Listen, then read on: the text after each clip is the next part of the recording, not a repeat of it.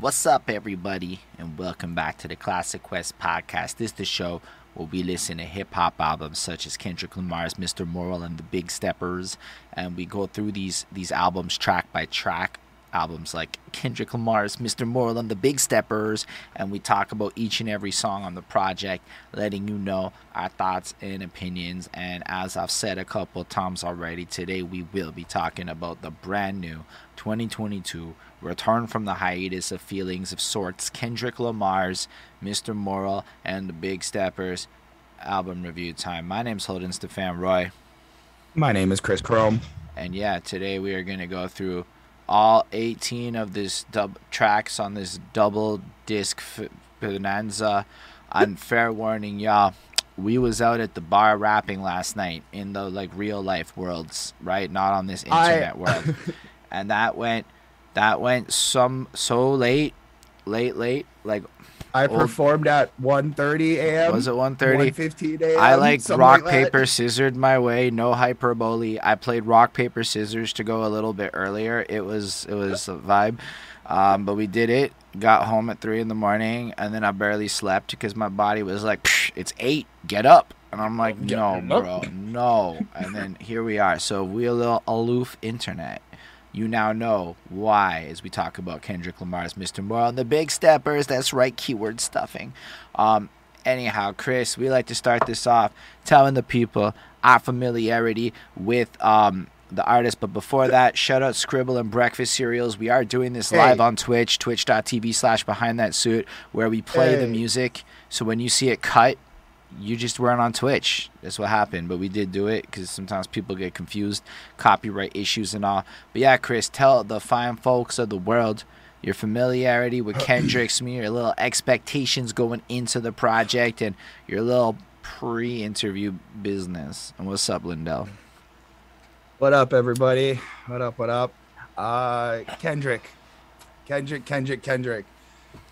reviewed Damn, so I mean, I know who Kendrick is. We did the Black Panther album too. So I like what Kendrick does. I like everything about like the movement and just the messaging and his writing and everything. But every time I listen to a Kendrick project, I'm always just like, this shit is next level fucking smart. And I am not smart enough for like half of this shit.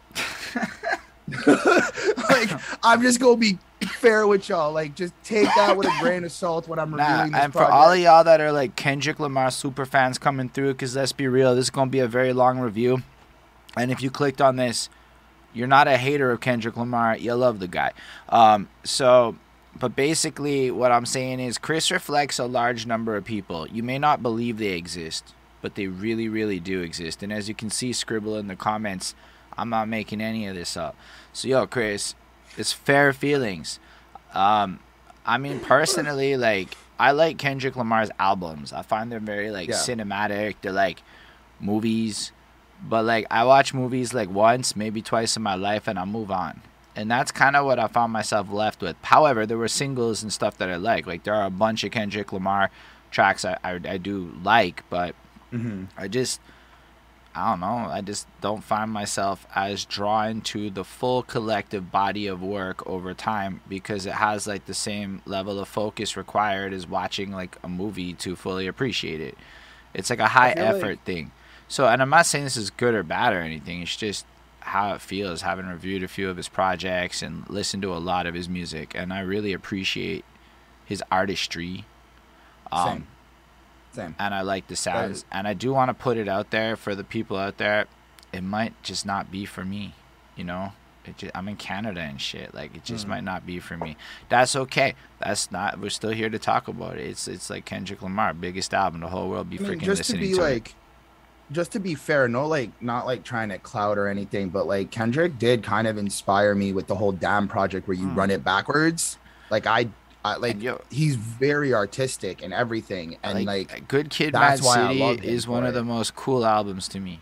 I barely listen to it because it's like I just don't do that a lot. Like, but like the album is so well constructed, and I think like To Pimp a Butterfly is pretty magnificent and has a lot of songs. Like there are songs that go back to on all these projects, but like yeah, I get why people love it. And I was really excited to talk about this. Like I felt like this album would be like a good review because you knew Kendrick was gonna just feed us a whole bunch of information to say, and it wouldn't be like one of those ones where by like the end of the review you're like, man, it's been like 5 of the same songs. So I knew we were gonna get like a story of some kind, and I figured it would be cinematic. And I'm not gonna lie, I really do want to watch the Kendrick Lamar movie albums like a good 1-2 times. I'm really interested in that. Then there's the album of the year side of it, where it really depends on like, because people already be calling this album of the year, and it's like it really depends on what you think about in an album of the year. If you want the high art concept that gives critics an easy job of dissecting it, then yeah, it's album of the year. Probably not a lot of stuff's going to come out that'll give more people stuff to talk about that'll go as mainstream as this. Simultaneously, if we talk about listenability, as we'll get into throughout the review, that's so up for debate, man. I have no idea what people really think about this project yet. Nobody knows. Everyone just reacted on the first day. So just keep that in mind. This album came out 2 days ago. I've listened to it like 3-4 times before this review, but like, it's not like really like just telling y'all it's not like the experience you have watching this in the future. It's just different. With that, yeah, go ahead. Well, I was just gonna quickly say like, for anybody who's like seen any of the older reviews, I had this whole thing where like I would like walk around and try to get like different environmental feels with some of the projects and shit, and like I also tried to do that with this album as well, because I do believe that some music you have to kind of like be outside or like be in a certain environment to kind of maybe understand some of it too. So I tried like doing the whole sit down and listen to the project, walk around, get some air, kind of see around my environment while trying to go through some of the messaging and shit. I played it on like a Metro and stuff, and just like I tried to do the best I can to really get like, even because we've already listened to it, y'all. So what this would be fire, no lie, in like a literal like auditorium, but like an old timey Rome Coliseum-y one, like one of them like fancy ass like art exhibition experiences where like you really are just there to do some I would do some drugs or like fucking eat some brownies or whatever, fucking vibe out for 2 hours and like I'd have to do that to like really appreciate this project in the way it's meant to be appreciated, I think, which it just doesn't fit into my life. I think that's really what it is. Anyway, that's all tangential. What do you think about the title and cover? The title itself, Mr. Morale and the Big Steppers, that just kind of screams Kendrick to me. That's like something that I think he would do, like just as like a name. Like it's not something super, I guess, generic or like Mr. I'm the best or whatever. It's like really taps into what we kind of get from Kendrick on this side. When I first heard it, I was like, are we getting like a Nelly thing where he's dropping like 2 projects? Like, is this, that was my, when I heard the name, because I hear the name it's a on Nelly thing to you. Well, Nelly dropped fucking the 2 albums at the same time. I know, but it's just that it's so Nelly's like, your go-to as well. Well, because like, so here's the thing, right? Like I understand double discs and I understand like that, right? But I thought this was like, you have the project Mr. Morale and then you have the project The Big Steppers, which I figured out is not. It's all intertwined into itself. But like when I first heard the name, because of course all the podcasts I listen to, they talk about it. When the name dropped, that's where I was like, oh shit, this is going to be like some really intricate, creative stuff. Then I was trying to build the thumbnail, and finally got to see the cover, and I like the cover. The cover's really dope. I mean, there's a lot to it. Like just the apartment looking kind of beat up kind of signifies like where they come from. I don't assume he lives in there anymore. Like I kind of assume he's got like properties and nice places and shit. But like that, like, it kind of signifies where he comes from, his kids, family, protection, doing the right things, growing up, maturing in the world, becoming a father. the whole like Jesus crown thing kind of has, I guess, some sort of symbolism. There is like a lot of Bro, it's a religious crown of connections. thorns. It's Yeah, like it's. dude, I'm not that guy. Like, I know what it is, but I'm I just not mean, that it guy. just like it signifies like to me like the weight and the tortured soul of trying to be Mm, righteous, like all of that stuff of mm, how like heavy is the head that wears the crown is what I see when I see that symbolism. right. Um, yeah, I mean, I thought it was cool. I think it does like if you go back and look at all of the Kendrick projects, they're all significant. They all have meaning to them. They all have some sort of depth, and I think it just kind of is very consistent and solid with what he does. Facts. Um, when I saw the title, I said, "Oh, Kendrick's talking about life today." It's gonna be, but then it's interesting because now that I heard the project, it's different. So keep in mind, this is my first thoughts, right? It felt like, Twitter. It's about Twitter. It's about social media people, right? Because everybody on social media is Mr. Moral and the fucking Big Steppers, right? Who Yeah, isn't yeah, that yeah, on yeah. social media? Social media is trash lately because everybody's an expert and everybody's opinion matters and everybody thinks what's up. There is an irony to be a guy spitting opinions on a review show, complaining about opinions. It's not lost on me, but it's different kinds of opinions. It's not lost on me though. Um, but like, we're not trying to be Mr. Morals nor Mr. Big Steppers. We just fucking doing our thing. And I do Right. think a lot of people out there be trying to be Mr. Moral and Mr. Big Steppers everywhere they go, and you see that shit a lot. Like, especially if you're an independent artist and you just know artists. You just know artists. You see the difference But it between social media and real life. like just tangenting off of that, and I'm gonna bring this back throughout the fucking project, but it kind of also makes me start to think like people want to be Mr. Morale and Big Steppers because they're trying to find themselves and trying to find a purpose. And social media kind of gives you a false sense of purpose when you can just be opinionated and kind of get your point out there. And you feel like, not to be cliche, but like a justice warrior type shit. Like, just to kind of make that joke. Or it's like, it gives you're you an that sense of, anti-justice warrior. or that too. Yeah. Or that too. And it just gives you that sense of like, yo, like I'm fighting for a cause. I'm on the right side of history. I'm on the right side of the fence or whatever the fuck. So, But I also think like when you tie that in, like that title with all of its implications, and you bring it in with that cover where it's like, yeah, but in real life we poor, we in this kind of an environment, and he literally has the crown of thorns, the really nice outfit, and then literally has the gun tucked into the back. At the same time, adding that like extra, yeah. like his fucking kids and shit is in the room with the lady there. Yeah. She looked like she breastfeeding or whatever. And there's a But it fucking, and also, it just emphasized, like, and it's subtle, right? Like, you could not notice that gun if you weren't like paying attention to it.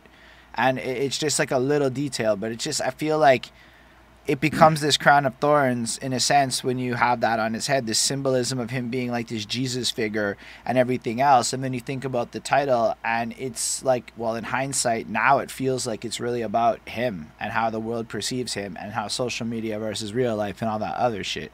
So I think it's actually really cool, and it just sets everything up for the, as I've been calling it, high art experience that we're gonna go on. that's With literally everybody's been. So, what do you think? I'm like, I don't want to be that guy, but it's just art. Like, it's I like have mad no, art. It's super yeah, artful. Like when I say art, I mean its goal is to be art and expressive, rather than like that's its goal, as we'll come to see as we're all united in grief. All right, Chris, let's start. How do you feel let's about United start. in Grief, the beginning of this album, talking about it part? Yo, that intro. Okay, Sam Do is really impressive, and I'm gonna just repeat that every time he's on a track. I really, really like his. I hope you find some peace of mind in this lifetime. The way he says it, the way it just comes off. I'm like, yo, that is so soothing to the ears, so nice. I really, really enjoy it.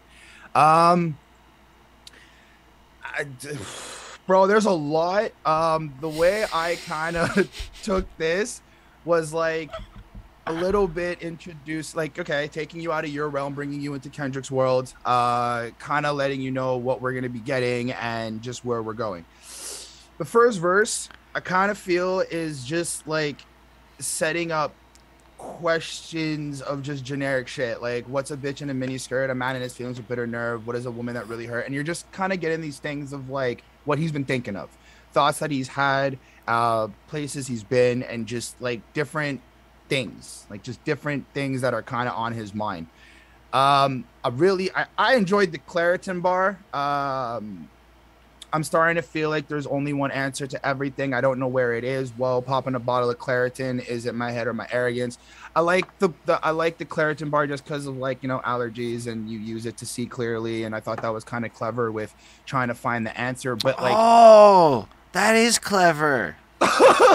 but the other thing is that like, I don't think you're supposed to know where the answer to everything is, which is part of like, we use substances like Claritin to find clarity within our days and within our shit. But sometimes even finding the clarity may not help the overall situation. Like at the end of the day, you still got allergies, is how I'm kind of taking it. Like, I know that sounds a little simple, but it's like you temporarily use, you know, swap Claritin for like weed as like a crutch to get through your tough times, well, to when find you said answers Claritin, I did stare at my joint that's burning here for a second. Fair enough, fair enough. So I thought that that was kind of cool.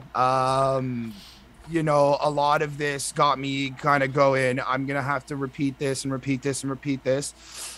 I like how he goes, the world that I'm in is a cul-de-sac. The world that we in is just menacing. It kind of feels like the world we in is just in a loop, circle, cul-de-sac. You kind of never really know how to get out. It's just all this like negative shit, and we just consistently kind of spiral out of control with that. I like how he kind of goes, I hope the psychologist listens, kind of showing you like, you know, you got to speak to somebody, you got to go to therapy. Right now, like therapy and mental health is like a huge conversation, so he's really playing into that, which I think is really dope. Then we get the chorus, which I thought the chorus was cool, like how it switches up with tempo and the pace, and it's a little bit more faster, and the beat's even a little bit more upbeatier, and it's got like this kind of vibe. The new Mercedes with a black G-Wagon, the where you from is all of the rap, and it's like kind of showing you that he comes from a certain place and now he's here, he's kind of like changing up, things are different. And then I like, at first I was like, I grieve different. And I took that at like a surface level. Like, everybody grieves different. We all do different things. We all perceive and handle ourselves, whatever. But I still am trying to figure out like the deeper part of it. Yo, and I don't bro, think it's I've because gotten it. like you gotta like, okay, I mean, the way I see this track in general, not to cut you off, but No, like no, go. like you got this first verse where it kind of just looks like Temptations and, you know, trying to figure out how to, it sounds like when you're like kind of young and poor and fantasizing about the better life and just trying to like figure some shit out, and Mm. you know, but like from a perspective of looking back. And then I think one of the main points of this track is how like when the beat transitions is that mean I'm calling on God for purity. I went and got me a therapist, right? So it feels like these are the questions and ideas that are spinning through his mind as he's trying to like make sense of the world that he's in his current position, and his like dissatisfaction with life or whatever, and everything is kind of off. And then he's just kind of pouring his heart out as he's trying to indulge in everything. And then you see that like after the set, after like the first verse ends, it moves into this more materialistic point of view. So that chorus is like, now I'm rich, I moved out of the situation, I have all this stuff happening, you know, 500 in jewelry, chain was magic, never had it in public, late reaction. So there's this like sense of, well, I have all these things, I never really use it. Or like infinity pools, but I never swimmed in it. Or things like Yeah, that, where it's like he's trying to get all of these things to escape whatever he's trying to escape from, and it just feels like nothing's ever working. And through all the heartbreaking different problems that happen, and then it seems like throughout the midst of this he's using sex to cope, and that seems to be like the thing that is attracting him more than other stuff. And so when he's like, I grieve different, I think it's like just kind of pointing out that like through his perspective, everyone else seems to be almost satisfied or able to grieve in certain ways, but the way he ends up grieving throughout his life based on his experiences is just different. And it's like Well, none I of these think things satisfy shit, and he's just grieving. And I think there's a I do agree with that. I think there's another aspect which I'm gonna loop it back in the next track as well, but just that line, right? So I bought a Rolex watch, I only wear it once. I bought an infinity pools, I never swimmed in it. I feel like these are things that we're told to buy. Where like we see it in Mm, marketing, we see it everywhere, and I think there's an aspect of like when you are grieving whatever it is you're grieving, some people go out and spend on frivolous things, on expensive things to make themselves feel better, materialistic things to make themselves feel better.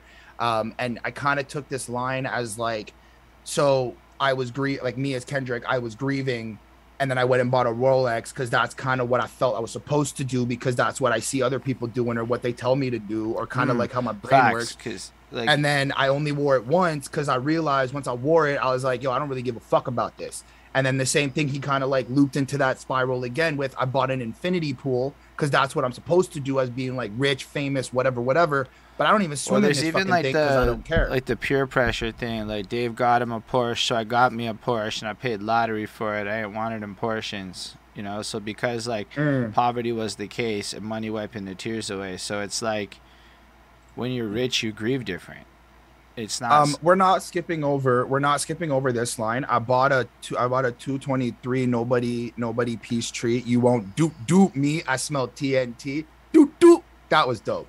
I'm I gonna mean, say it's it. cool. But that's the thing. So, like, as far as like the sound of it, right? I mean, you got like what, three distinct separate beats, maybe four, as it swaps Hmm. and transitions throughout the track. So it creates this really like cinematic experience as it evolves with the energy and pace and stuff. So it's all slower and calmer in the beginning when it feels like. Also, we didn't even point out like on the intro, it's like his actual partner Whitney Alford, who's there, almost telling them the truth. Like she's encouraging him to actually get help and like put it into the world, so it adds that extra layer when it's like his actual life partner person that is there on the track kind of pushing him.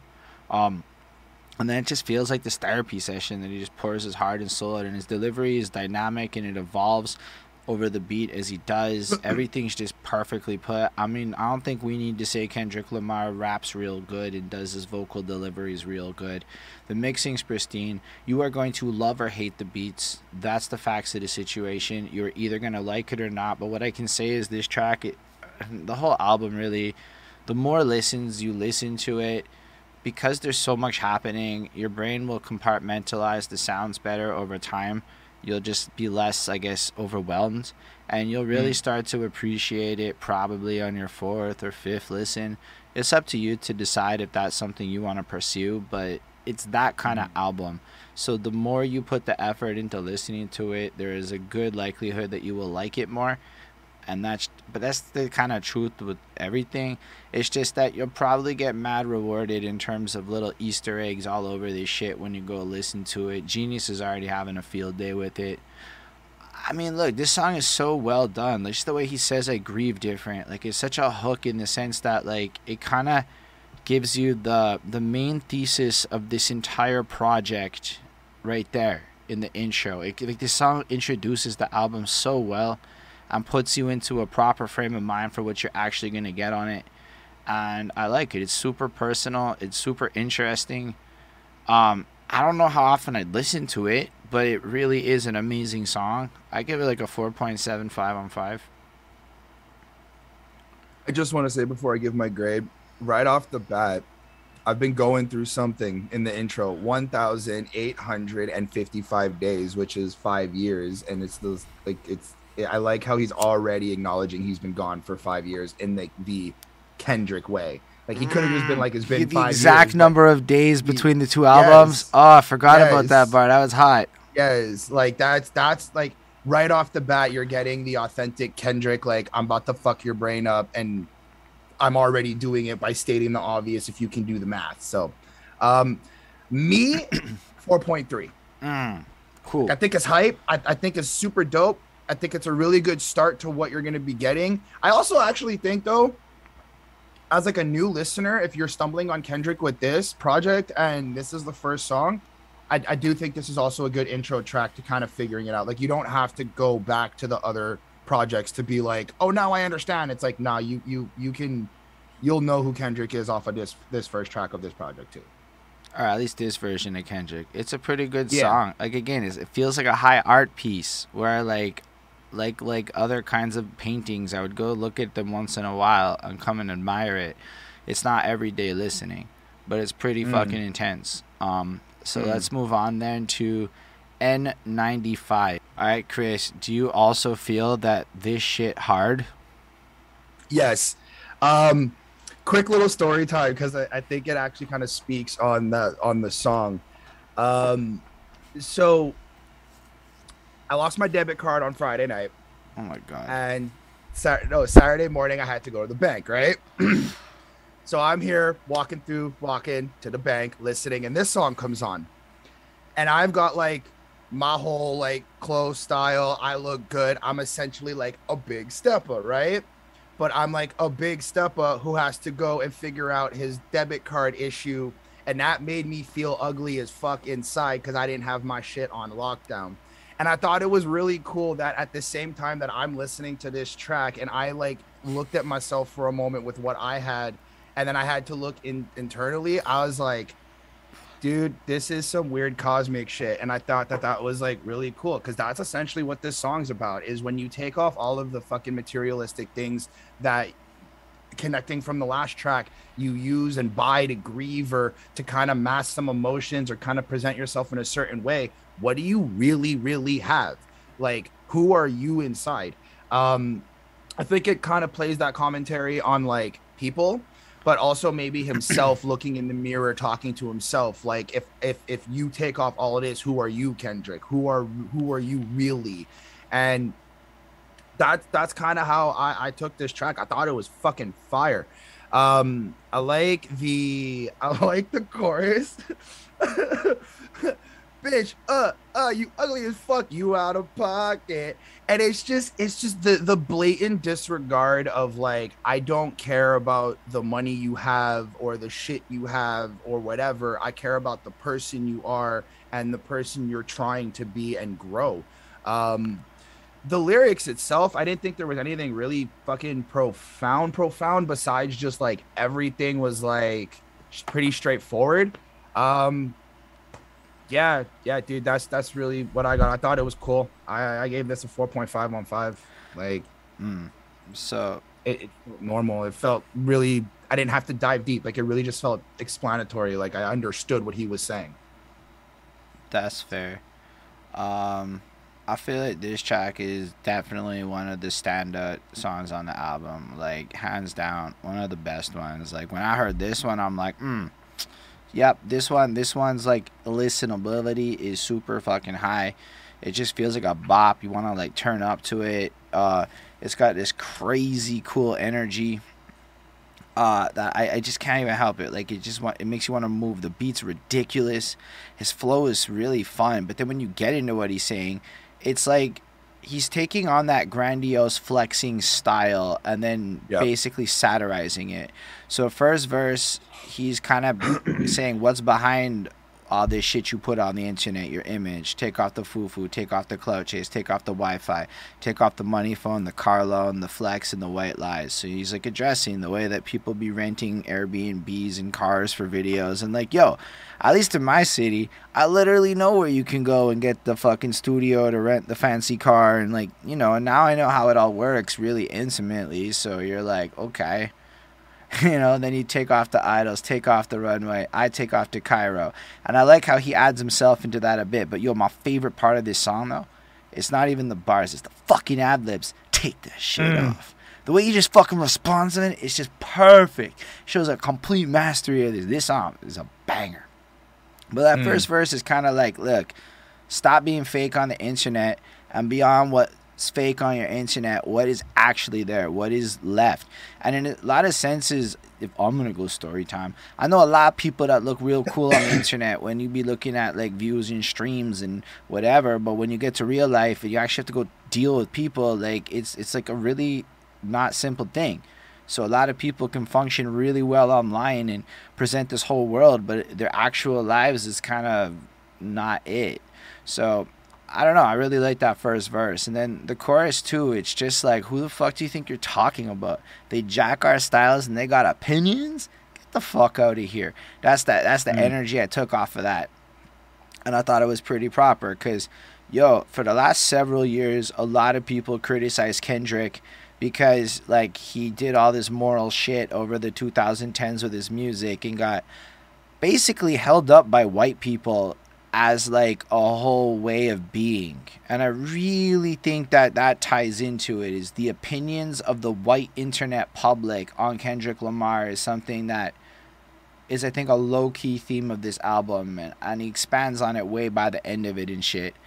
Like when you got that bar where it's like something about black, but I'm more Kodak Black or whatever. I can't, it's on another song. But like, so keeping that in mind, right? It's like you see this world's going crazy. Everything's not going good. You know, I really like the "This ain't Monopoly, watching for love. This ain't monogamy, y'all getting fucked" line. That shit was so hard to me, because like, it's not a game. Everyone wants love, but like, yo, it's not this monogamous perfect situation. The entire system is fucking you. I'm not gonna go through every line in it, but it just gives me this sense of, again, there's this chaos. Things aren't right. Things aren't like what it seems online. Then you look into that third verse, "Can I vent all my truth? I got nothing to lose. I got problems and pools. I can swim on my faith." And it's like, I think he's kind of now in the point where it's talking about social justice, the state of cancel culture, the way people present things online, who's supposed to do what. So like Kendrick Lamar, you know, like being a rich person and not speaking up over the whole of the COVID and everything that happened. Like, I saw a lot of people put in like hit pieces on dude for not stepping up like he's supposed to and shit. So with that in the back of my mind, I'm like, listening to this shit, he's like, "Murder is stacking, the president acting, the government taxing my funds in the bank, homies attracting the feds when I'm bracking, look at my reaction, my pupils on skates." It feels like there's all this shit happening. Everything's kind of fucked up. He's questioning what people do for aesthetics, what they're gonna do to get credit and move ahead in life. And then my favorite part of this track, he's like, "Where are the hypocrites at? What community feel they're the only ones relevant?"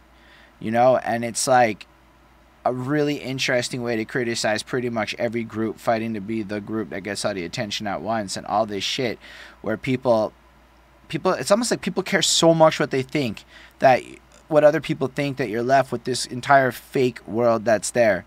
And that's where you get that last part where it's like, "The fuck is cancel culture? Say what you want about you. I'm like Oprah, dog. I treat you crackers like I'm Jigga. Watch, I own it all. Oh, you worried about a critic? That ain't protocol." And I think it's like, after talking and commentating a bit on how vapid he sees this online world and how pointless these opinions and fake shit really is, he flips it into, "Nah, but what you getting from me is I don't give a fuck what you think. I'm finally at that place." And it was like the response to everything that's happened in the last couple of years. It was super lit. The song hit super hard. This one's a real 5-on-5. Like, I really will go back and bump it again type vibe. Anyway, let's move on to Worldwide. Oh, he also brings up the Big Stepper concept on this track. Like, he brings up the character. Like, he's kind of introducing the Big Stepper as, like, I feel like one of the fake social media image go-getter type. Anyway, let's move on to Worldwide Steppers. This sounds a vibe. What do you think about it? I had some trouble understanding a lot of what he's, I guess, referencing. The only thing in the chorus that I understand is, I think this is like a comment on how people are on social media and how we have opinions on everything, but we are still going to like post and use social media.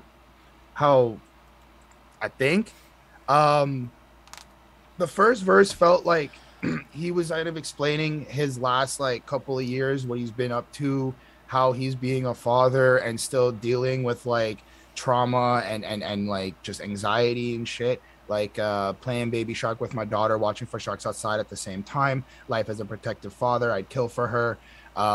My son Enoch is the part 2, like the next one up and all that stuff. So I kind of feel like the first verse is really showing you like, this is what I've been doing, and you may not see this, and you guys have your opinions. But then he like completely loses me when he feels bad for fucking a white girl. And then I'm like, bro, I can't relate. Like, I don't feel bad when I fuck a white girl, so I don't really understand. Oh God, like, I don't get it. Like that, yo, sorry, like, fuck. So this song lost you, buddy. That's what I'm hearing. The whole song lost me after that. Like in the first verse when he was like the first time I fucked a white bitch, and I was like, what? Okay. And then the okay, rest okay, just didn't make sense. Okay. So, first line, I am not for the faint of heart. Right. You're the faint of heart here, Chris. That's what I'm Clearly. hearing. Clearly. My genetic build could multi-universe as the man of God, right? So I feel like he's trying to transcend or whatever, and he's like gone through some shit and evolved. He's and that whole like baby shark thing, I think it's just almost putting yourself in the perspective of like, this is just some regular parent shit is actually what I took from it. Right. No, I think the white girl's like actually white girls, Lindell. But like, it might be also social commentary, but like, I kind of look at it like he's describing like I'm a father and it's really basic fathery shit. You know, I would protect my children. I'm trying to build like a future that's better than them. And then like playing baby shark with my daughter. Like, come on, that's like the most regular, like, and I think that's the point, right, of this. Because as we'll get into it, he's trying to contextualize how regular some of this shit can be. Right. And then his vices come into play, right? Because as much as he's doing that, simultaneously he's trying to fuck the next chicks, as he's pointing out of that. And then he had writer's block, so he's also explaining why maybe it took so long for him to respond, which in the last track, as we because they like flow together, right? Like the first song is like, I need therapy, let me start this shit, and the second track's kind of like a commentary on the internet and shit. And now that he's got his feelings out the way, it's like he's moving into a little bit where he's at with some of his struggles, right? So he's trying to like find his voice again, and this is kind of what it is. This is where he's coming to. He's going to go through this voice of self-realization with you on this project, and I guess he's just kind of appreciative of it. And then as he's having this awareness, everything's kind of shocked, like the first time he fucked a white bitch, which I guess then sends him down this tangent where it's like, I mean, he smashed this girl and it had an effect on him, right? Because there is probably this racist sentiment built into it, right? It isn't just a simple shit. It is almost like there's this hate fuck side to it all that he's trying to think. Like, because think about it, he's describing he fucked some rich white girl, sheriff's daughter person, and it felt like just fucking her was like sticking it to the fucking man. Like, there's a whole there's also element to what he's describing with it, right? Right. The line, where did I come from? I don't think like I used to. No, I don't blink like I used to. Awkward stares at everybody, see the flesh of man. I feel like here, just with understanding whatever, I feel like he's becoming someone else. Like he's acknowledging that he's a different person while he's doing the white girl. Well, I also feel like all of the experiences he's had has made him a different person, and he's almost like traumatized in a sense, going through his therapy sessions of dealing with his PTSD, and this is part of it. Part of it is that he had this going on in his life, and that while fucking these white girls on tour and shit, he was feeling these emotions of racism, because it felt like, you know, I might be racist, ancestors watching me fuck, like this retaliation. And I'm like, that's a wild line, and it's just a wild thing to like put into the world, because there probably is a whole lot of people who feel that way. I mean, you might not relate to it, but this is his struggle that he's putting it up there. And then the chorus kicks back in, I'm a killer, he's a killer, she's a killer, bitch. And then it's like back to whatever I do, everybody's doing some shit. We some killers, walking zombies trying to scratch that itch, and everybody's kind of faking their shit and posing for their pictures and whatnot. Then that last verse fucks me up a lot, because it kind of goes into this social commentary on how at the end of the day, pretty much everybody's a killer. And if he kind of exemplifies the point to himself, like using his Christmas drive where he gave out turkeys or whatever, right? So because the high blood pressure flooded the catering, in a sense, because he gave out unhealthy food to his community as a show of charity and etc., he in himself is copping bodies, and he's pointing out that everybody out there that's in the industry, that everyone's trying to make money, everybody that's trying to do their own thing, like, yo, sometimes if you really think about what companies do for work for the betterment of their people, there's going to be a hurt over there. And if you really think about how your life might be noble, and your company that you work for like, imagine working for Nestle. Like, every part of the people who work for Nestle is contributing to what Nestle does. He's a killer. Because Nestle be fucking evil like that. I might consume their products. I'm a killer. I do consume Nestle chocolates and shit. So I'm a fucking killer, because I've literally put money into this company that I know fucks up the planet so heavy.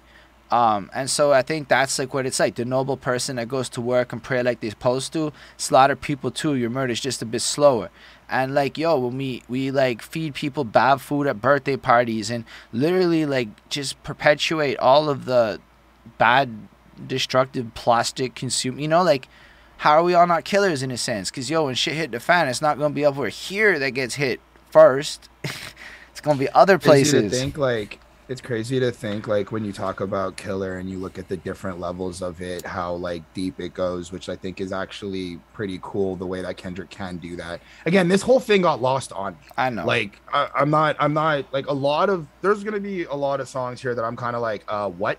But I do acknowledge once like broken down and I can kind of like grasp an understanding of it. I can acknowledge how like beautifully written it is and like how this one's and that beat has this anxiety to it, like that kind of feel to it, and like the progression of the song. I like how it switches for verse 3. Like the beat completely changes for verse 3 when he makes that commentary on like society and shit. I like how he like brings you to a different place because the verse is different. That's also kind of cool too to me. No, the whole song's really well constructed, and I feel like it moves the narrative along, kind of giving you more layers of the complex series of thoughts he's dealing with. Overall, I think it's cool. Like, it's an interesting song. But this is what I mean on that high art shit. Like, I don't know when I want to listen to this, but when I would listen to this, it would be like an interesting fucking experience. Also, the way people made it sound like Baby Shark made an appearance on the album in the media was the corniest shit I ever saw. Corny, clickbait, tabloidy ass fucking Twitter shit. Anyway, let's move on to... Do we give grades? No, my grade is a 4. I would give this a 4.5. I almost forgot about that part. 4.5. It's really well made. Let's move on to Die Hard. All right, Chris, tell them all about your feels and your emotions and everything that poured out of you. This is such a nice song. I like it. The beat's a little bit smoother. It's poppier. It's got this like little lovey-dovey feel. I really enjoyed it. It was really cool. So we got the intro. Kendrick starts off going, I pop the pain away. I slide the pain away. I pop the pain away. I slide the pain away. Now, I'm thinking when he says I pop the pain away, he's clearly like on medication or something to deal with whatever he's got, anxieties, another issue, blah, blah, blah, blah. But when he said I slide the pain away, I think that's like when you slide on the ops type shit. Like you're out there killing and doing what you got to do because you got pain and hurt people and all this shit. So I feel like he's expressing his traumas and like his demons and what he deals with, but it's also kind of like representing some people who may also go through this as well. And then I picked you up when you fell and cut your knees. I told you not to cry and held you close to me, kind of having that like female reinforcement, making you feel like everything's going to be fine. And when things are going bad, she's there to like protect you and stuff and make you feel whole again. And it was really, really sweet. It was really, really nice intro. Blast. Yo, I didn't even know Blast was person, and then I was like, yo, Blast is awesome. And then my roommate's like, you don't know Blast? I'm like, wait, you know Blast? And then he pulls out some song from the archive that he knows on some underground shit, and that shit was fire. So Blast is fire. Like, I heard like a Blast song. It's a Chrometopian opinion. Yeah, approval. Chrometopian stamp of approval. Bro, this is just the best shit ever. I hope it's not too late to set my demon straight. I know I made you wait, but how much can you take? I hope you see the God in me. I hope you can see it. And if it's up, stay down for me. Yeah. And I like how he's like, I'm interpreting it as dude talking to the woman and like apologizing for being the way he was throughout the relationship, throughout the years, and just kind of also dealing with like questioning, like, are you sure you can still take this? Are you sure you're still able to stay with me? I hope that when I become the God that I'm supposed to be, the almighty person that you are, like, you still can see that, and you know that I'm trying to have good intentions, even though I'm out here, you know, popping the pain away, sliding the pain away, doing things. And just that kind of like vulnerability a little bit was really, really cool. The way he sung that was so nice to me. I was like, yo, this is so fire. Oh my God. Okay. And then Amanda Reefer. Yo, like, shimmy, shimmy, Cocoa Pop, Serafina, Flamin' Ice. And it's just like, she like to me is like that girl who completely understands what's going on, but understands that like I have to I have to be that person who can take you out of your toxicity, out of your chaos, out of all that negativity, and just like shimmy shimmy cocoa pop. It's like that high energy, that high like positivity is like she's making that effort to try to get you into like a positive light to be that person you need. And the way that she's like rest your rings and west bleh, bleh, rest your wings and trust. I feel you deep. I know you feel deep, and just wanting to be connected and feeling just that deep raw love and emotion was super crazy. I really thought that that's what she was like portraying in that, and I thought it was really really cool. Even late throughout the song was dope. um and then Kendrick comes in, and like I really like how he's like still dealing with like trust issues, and even after all this time he's still like kind of showing you like I'm fucked up and I've got so much problems that I still have trust issues after you've been down with me forever. Do you love me? Do you trust me? Can I trust you? Don't judge me. I die hard. It gets ugly. Too passionate. It gets ugly. And I relate a lot with like I'm a die hard. It gets ugly. Too passionate. It gets ugly. Cause like when you're dealing with like hardcore passionate love and shit, it makes you kind of do things that in your brain is like normal, and like you can like justify it however you see fit to protect the other person, to want to like inspire, grow, and progress and all that fucking positive shit. But like we all like the acknowledgement of being like it can get ugly. Like you know how like sometimes you're trying to show each other's point of views and it kind of gets into like a little bit of debate, and then that turns into like an argument, but realistically you're not really mad at each other, you're just trying to share your different experiences with one another, but y'all just kind of don't really know how to agree on it yet. Like I like how he's self-aware of that, like it can get ugly, but please just kind of stay with me. Like I wonder where I lost my way. I know that one moment we were good and then I fucked up, and like dude, this is just so vulnerable, so honest, and I just I love this so much. I love it so much. And it just flows through, and then he just finishes the verse, and then Blast comes back in, and it's like seamlessly, and it's just it was great. Yeah, I just think everything. And then even in verse 2, I got some regrets, but my past won't keep me from my best, which he's like, yo, I have to leave the past where it is, and I got to keep being better. And even though he acknowledges there's regrets, it's like, you know, I've heard people be like, you can't have any regrets. And I feel like Kendrick's like, nah, I have regrets and I'm holding on to those because it's going to make me the better man that I want to be. If I let these go and I just kind of shake it off in a sense, it's not going to like actually propel me to be greater than what I am for the woman I'm with, or for, you know, in a sense, his family, his kids and everything. So I want to see the family stronger. I want to see the money longer. Like, he doesn't hold on to his regrets. Like it definitely felt like the opposite. Like he says, I got some regrets, but my past won't keep me from my best, as in those regrets aren't gonna hold me back. Like it's just otherwise, yes. Fair. But that semantically didn't line up. No, fair enough. Maybe I didn't explain it properly. Anyway, no, I thought this was great. This is a 4.7 on 5 for me. This is really great. I really enjoyed this. I mean, I was like, yeah, it's alright. It's slower. It's like singier, and the vibe comes in, and it's nice. It's a nice song. It was less my cup of tea in terms of the sound of it, but like it is super pop, and like if this came on at a party, it could blend kind of nice. Like I could see this maybe being a single at some point. Like Blast and Amanda do their thing, and it's nice. I feel like this song is like simultaneously with individuals in his life, but also communicating with the world at large. Like there's just stuff like, I know I made you wait, but how much can you take? Like this is maybe just talking to the fans or the people out there, like that he made wait, but he's also questioning, can you handle my truth or what I really feel in life? Because that's kind of what he's giving us on this album. It's not so much the martyr figure that is Kendrick, the guy that came from the last couple of albums that was trying to maybe be Mr. Moral and the Big Stepper. Now it's more like this vulnerable person, and he wants to come through and show you who he actually is, but can you handle it? So when I was listening to it, it felt more like on the parasocial relationship front, and all of this to me kind of felt like, yeah, it's about like maybe a person individually, but it feels like he's talking to the fans a lot, and almost being like, I kind of don't want you to judge me like that. I just kind of wants your love and shit. And there's this fear of putting yourself out there because the world we live in has that. Like, yo, it's mad, like, complicated to be yourself. Like, the whole world wildly preaches this false narrative of originality and then ostracizes you the second you try to step out and do anything kind of different. So, like, when he says shit like, can I open up? Is it safe or not? I'm afraid a little you relate or not. I related heavy to that.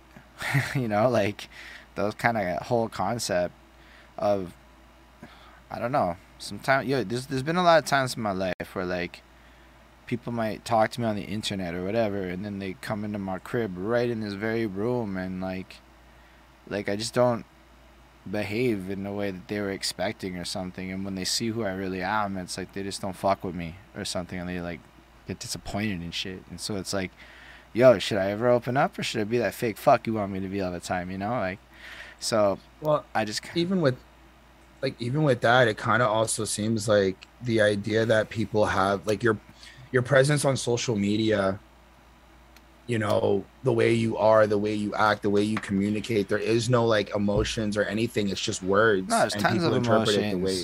There's everything. It's just so fucking not multifaceted. It's not everything. People be different in real life. Like, y'all seeing me on camera, I'm very fucking aware I'm being recorded right now. Like, it's not lost on me. This is not the same as when I'm not being recorded. I mean, it's super similar, but it's not the same. So I don't know. I just feel like, again, this is another song almost exploring the fear and anxiety of opening up in a more therapeutic kind of sense, making it more personal about what's actually going on inside his head, and just how at the end of the day he just also wants to just see his family and be stronger and his money grow longer and just have like a meaningful life and shit, and however he wants to be, you know, like he just doesn't want to get judged and shit. And it's pretty simple in that regard.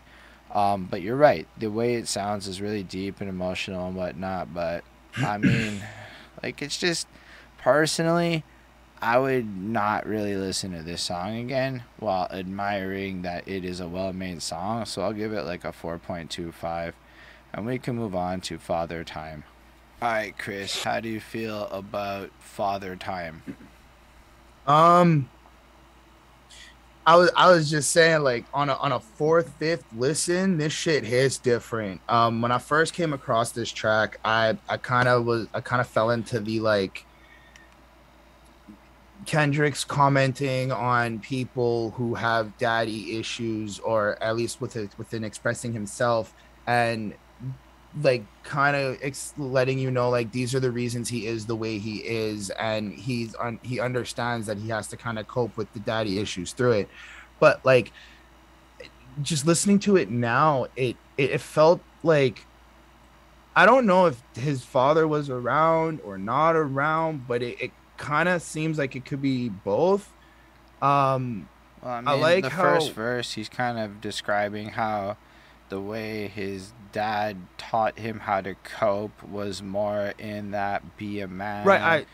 I was just going into that. I was just kind of looking for the lyrics, but it's I think it's in the second verse where his dad's like, you know, focus on your money, only trust your mom, only trust that, and like always kind of neglecting the emotions and shit. And for a second, I felt like a lot of dudes go through that. And I think it's supposed to also comment on, like, fathers are just trying to do the best they can for their sons, but not realizing that, like, what they're doing could also lead to some traumatic situations within the person's psychologically. Like, I as well have, like, my dad used to kind of told me to hide my emotions and not really care about, like, my social life, and really just focus on money and getting my grades up and shit, which me personally really fucked with me, because my whole entire being is like a social butterfly. Like, I need to talk to people, and at times I do enjoy drama and shit. So like it really fucked with me, because now I'm at a point in my life where everything he's ever taught me and like to focus on is kind of what I'm doing now. So it's like I kind of see like a change in where it's like they just want to do right, but they don't know how to, and then we're left with daddy issues because we're not told how to manage our emotions. We're just told to hide them, and we're not like just only focus on things that will get us further and not really like care about anything else. I don't know, man. It just kind of got me in my feels, but this is a really good song. I Yeah, I just kind of fucked myself. I went into like my own head listening to it right now, and I'm just kind of stuck. I gave this a 4.2. It's a really good song. Just I don't know if I'd like go back to it multiple times type shit. I mean, I think most people aren't going back to this as many. Well, here's the thing: this shit's gonna get listened to by so many people. It's gonna do crazy numbers, and people are gonna go back to it a whole lot. I just think a whole lot of people are gonna go back to it infrequently enough for it to just do crazy numbers forever. Because there is a lot to talk about on the project, and some people really, really do dig the high art philosophy. I listen to music to go down like philosophical tunnels, regardless to what people may think. A lot of people have attention spans. As far as this song goes, again, it starts off with Whitney being like, yo, you really need therapy. And his response is, nah, I don't need no therapy. It's not how it be. Men don't go need no therapy. And yo, like, my dad didn't really grow up with a father. So he grew up on some fucking, be a man shit. Fucking go get money shit. And, like, let's be real. Like, most dudes were taught to be emotionally repressed, poser alpha males, like really weak sauce looking cocky dudes. And like, I mean, now I'm saying it with the lens of 2022 because that shit just looked weak as fuck to me. But like back then it was how you were a man, and like not many people were taught to deal with emotions, and so many dudes be dealing with mental health issues on top of that. Everything's just repressed, everything's just like kind of keep it inside yourself. And then he's just kind of going through the exploration of how his father's pushing him to be competitive and pushing him to not give in to weakness had the impact that it had, that created the daddy issues that he faces with, that in a sense explains the behaviors and trust issues and various things he's already talked about on the project. And it feels like now we're starting to get into the crux of like what we need to deal with to like solve it. And one of the things is to acknowledge these daddy issues and just how emotions aren't there. But at the end of the day, he's kind of grateful. He wasn't taught to fight, I guess. I wasn't really 100% sure with that. I love my father for telling me to take off the gloves because, like that part, I was like, I guess at the end of the day, the lessons his father did give him were impactful enough that there is a benefit to it all. Because then I think it ties into like the first verse where he goes, "Mama said," because he goes, I'm teary-eyed, want to throw hands, I won't think out loud. A foolish pride, if I lose again, won't go in the house. Dad made him take lessons, right? You're right. I see what you're Right. saying. I stayed outside laughing with my friends, daddy issues, learn loss, whatever. But then Okay, Mama said the boy exhausted. Right. And shit. Everybody else can look it up. Anyway, but like, yeah, I just kind of explore shit. Like, I also really like when he acknowledges how he was confused over Kanye and Drake reconciling because his emotional state didn't fully allow for him to like get over that kind of betrayal and not be mature enough for it based on everything he was taught. But ultimately it's like, yo, at the end of the day, our daddy issues aren't really an excuse. We got to give women a break and be a little bit better than we've been and just kind of acknowledge it. But yeah, I was going to say like the next part for because everything he didn't want, everything I was, and then just to like tie into the next line, it's like his dad's lessons did impact him, but then shout out to the people who had to do it without a father, because like that, let's hope that they don't pass down the same kind of shit and we can all be like better. I think it's like a really important song. It's like one of those songs where it's like, yo, nobody ever talks about this shit. This is some real shit. And because of that, you don't want to listen to it because it's some real shit. It's like, this hits real close to home. Men with stunted emotions and whatnot, but like sonically it's really cool. One of the things to point out, as you might expect on a Kendrick project, is nothing sounds the same. His delivery is versatile and he grows with it. And in this one, it just feels like this sense of intensity as you go through it, like where he's trying to be more serious with it, and I feel like it's conveyed through the beat, through everything. And I don't know, it's a hard listen, and I feel like that's a lot of this project is hard listens, but they're like got like a reward to it. I give this a 4.5. It's a really well made song. Yeah. Let's move on to the Rich interlude. How'd you feel about this one, Chris? This was really cool. I like how Kodak. I never really. You never listened to Kodak Black, right? Because nobody like that is the most incredible feature. I mean, here's the thing: half we the were supposed people, to review that one album, so I listened to that album, whatever the fuck that was. All I'm saying is like everybody that hates on Kodak Black is probably going, "What the fuck?" right now. How could Kendrick put Kodak Black on this? What? And he's on 3 songs because he's on the intro of that next track. Plus, he's got that whole. He's on 3 songs on this Kendrick shit. But like. So okay. Shut up, Kendrick Lamar. That's dope. When Kodak goes fuck, where is it? All the game came from the elders like hand-me-downs. Me and my brothers wearing hand-me-downs. Now I'm giving back to the old heads, and the respect come first. Yeah, you know, can't be better than OGs. You got to get it somewhere. And I think that to me kind of speaks why Kodak is on this project, because Kodak is inevitably one of like the greatest rappers to the young kids. Like he's like so infamous in the culture and everybody fucking loves him, and he's just banging out tracks and all this shit. But in the sense of like teaching game, it's kind of showing like Kendrick, who's like essentially would be a little bit of an old head compared to Kodak in that regard. Yeah. He's born in 87. Like, right. Kendrick's like would be the old head, and Kodak is here kind of showing him what the new kids are kind of up to, what their life is like, but also kind of paralleling the same shit that Kendrick has been kind of explaining us about where his background's from and what type of atmosphere he's in.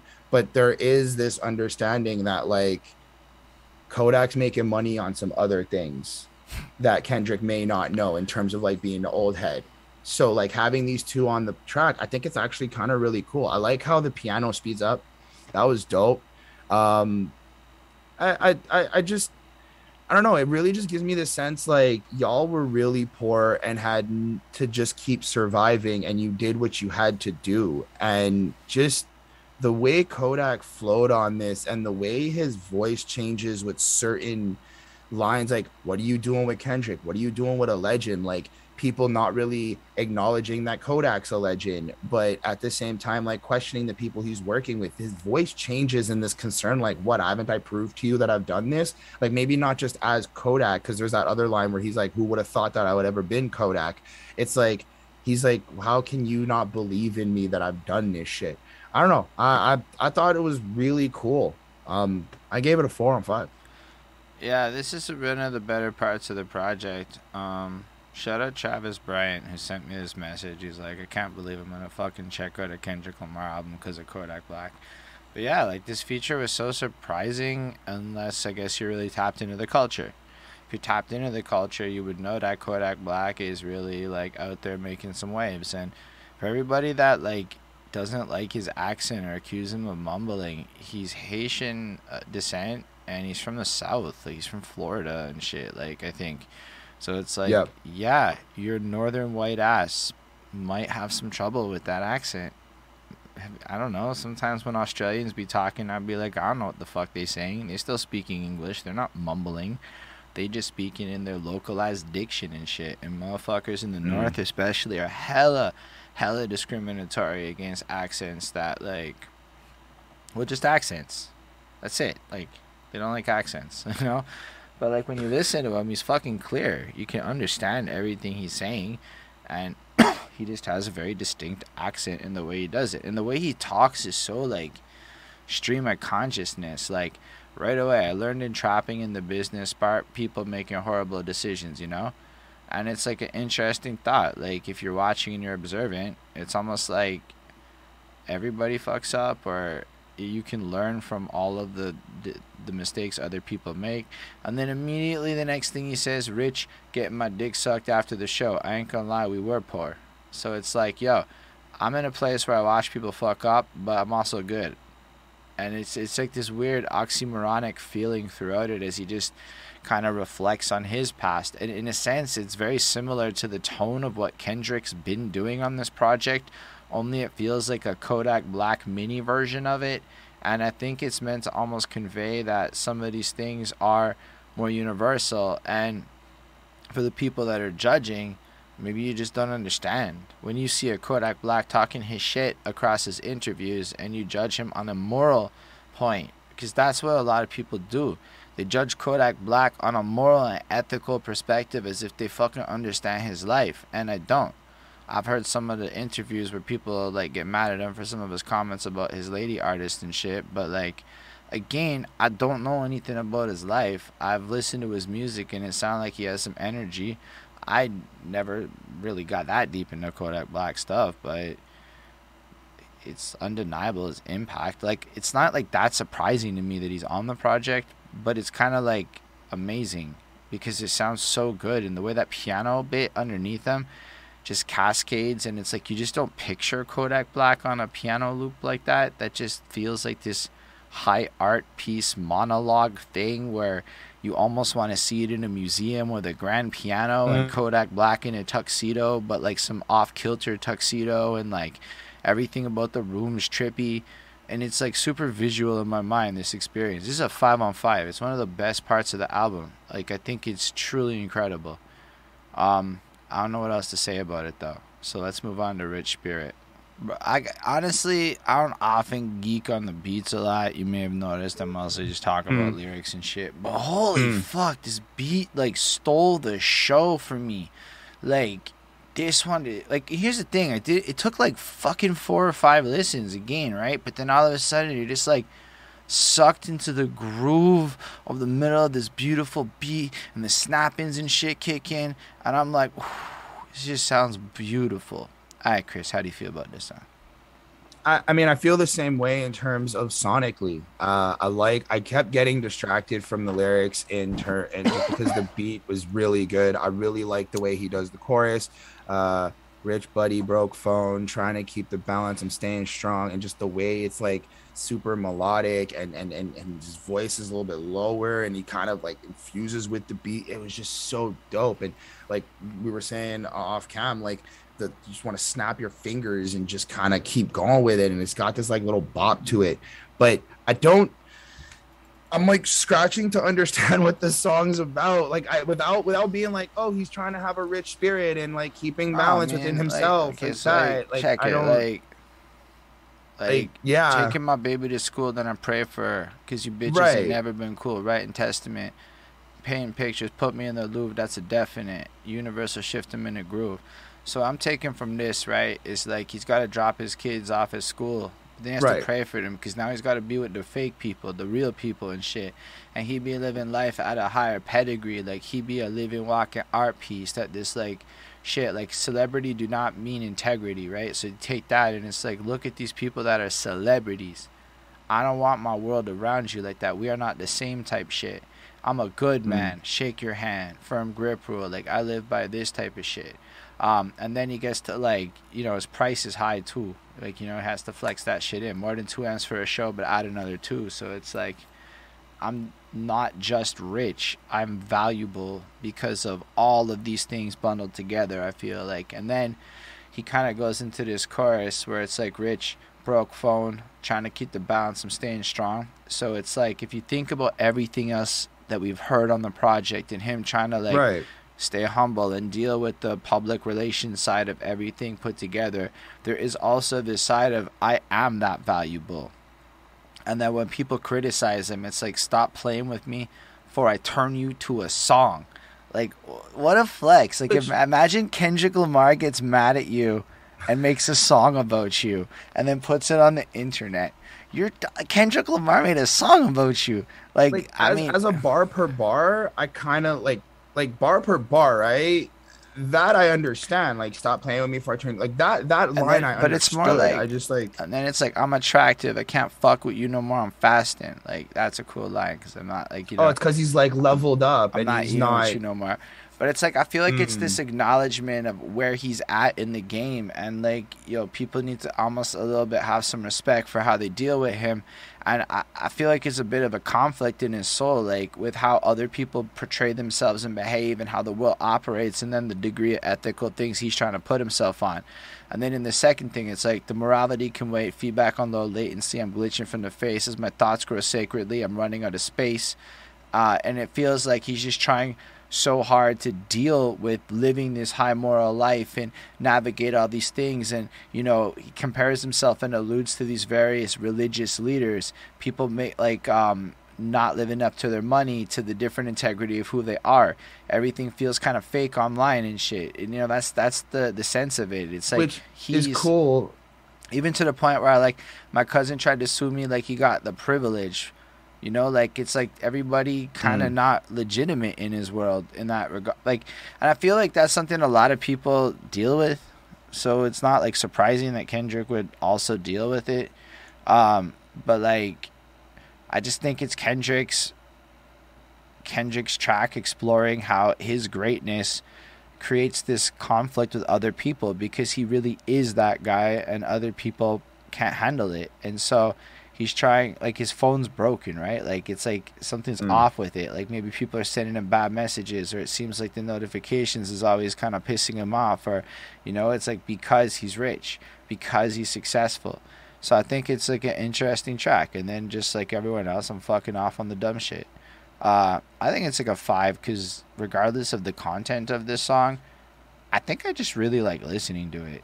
Like it really sounds That's really good. where I got stuck too. I was like, I don't really care for the lyrics. It just overall is a nice bop. Like super nice. I can appreciate the lyrics. I appreciate them, and I like how I really just appreciate his writing and the way he flows and the different pockets he picks. But it's just like as a song itself, this is like I'm really just listening to this to catch the vibe. I forgot there was a Not third to verse. really, I love the way he says brother. It sounds so like Christian Bible belty, like I didn't really get this. I thought it was like I kind of felt like him. I and think a it's frat just mate like fake camaraderie and this shit, thing. right?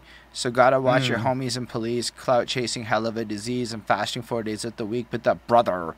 And like if you think about it, I think it's just making fun of how everybody's your homie now. Everybody's giving everybody daps. Like, yo, you walk into the bar last night, how's everybody your friend?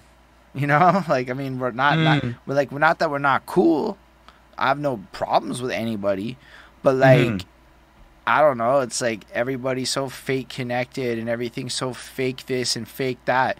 But the way he said brother in such an emphasis in that way, like, it really just made me feel like this is some like really corny fake shit to him, and everybody's just trying to pretend to be homies for shit. Like, man, the number of people that act like they're friends and all they really do is have commodified relationships of commercial transactions, but they're home, and then you stop working together, you're not friends no more. I don't know. I really like this song. Like I said, I just forgot it was a third verse when I gave my grade. We're tired. We was long nights. Very sleep deprived. Appreciate it. Do you have more to say on this one, Chris? No, I gave this a 4.2 on 5. I really do enjoy it. Again, I'm gonna say this now, and I'm gonna repeat it a little bit later for the other half of the interview. But like a lot of these, I have to go back to and like really sit with them. I don't think that even on like 4 listens with the time that I have, I'm gonna be able to understand a lot of what like the nuances and the fucking references and shit. But so just reminding y'all viewers watching this and the Kendrick fans. But throw all of your long comments, your essays down below, because if you put like 1,000 words into that comments, I will read all 1,000 of your words. Please educate us. Meanwhile, here's the one that y'all are geeking over upon our first listen. I mean, my Facebook went like this was the one everybody said was the best. We cried together. Oh my god. Well, that song is pretty intense. It makes you feel very quiet, like you're not like all the jokes are no longer inside of your joking soul. I don't need 6 minutes of this. That's like what? I said it the first time I heard it. Okay. Yeah, no, like what right after I heard the whole thing, I was like, I don't want 6 minutes of just you guys arguing at each other. It really fucked my brain up. It really, really fucked my brain up. Um, like just everything. The way they're like teasing each other, the way they like their ad libs are commenting on what they're saying, and they're like antagonizing each other. Um, just like the spiteful insults just to hurt one another with no actual fact behind it. Just everything. This is literally just a whole relationship fight, this that. But then just listening to it now, I'm kind of like, when he mentions the whole part about like, is this what relationships do? Is shouldn't I have been cuffing you? I think this is like, they're not actually together, they're just kind of like dealing with each other type shit. um Look, I get the artistic and the messaging behind this, and that like for fuck man, I don't know, dude. This thing really fucked me So up. what I'm I feel understanding is this hit 'Cause, okay, song hold on. hit Chris so close to home, he couldn't handle listening to it proper, thus making it Like, one hell of an effective song in the goal it's it an set out to effective be. song. Don't get me wrong. Like it's really like a Sabrina from fucking Yellow Wolf level of fucking impactful in that regard, you know? yes, like it's fuck man. Like I have nothing to touch upon like the Harvey Weinstein or the R. Kelly bar. That's I was like, I ain't touching that. But Why'd you say it? Why did you bring attention to it? Because I want you to actually touch upon Why it, do I- because I want to know why it was there. I just don't know anything about the situation. I'm sorry. Anyway, fuck. I just, because the way I took it also was like, instead of working on yourselves and getting help for yourselves to try to learn how to communicate properly, this is the shit that you have to deal with. And then you just hurt each other based off of whatever. And then you just end up fucking at the end, because why the fuck not? And like, as much as I get it and the realism is absolutely there, I'm just like, nah, like I'm not listening to 6 minutes of just you guys yelling at each other and arguing. Like, I don't even want that in my life for my own I personal say life. that, but like I used to listen to Kim by Eminem all the time, and I couldn't. I used to Like, it listen was to that just- shit all the time back in the day. So like, you, Chris Chrome, Yeah, I don't want 6 minutes of this shit. Understood.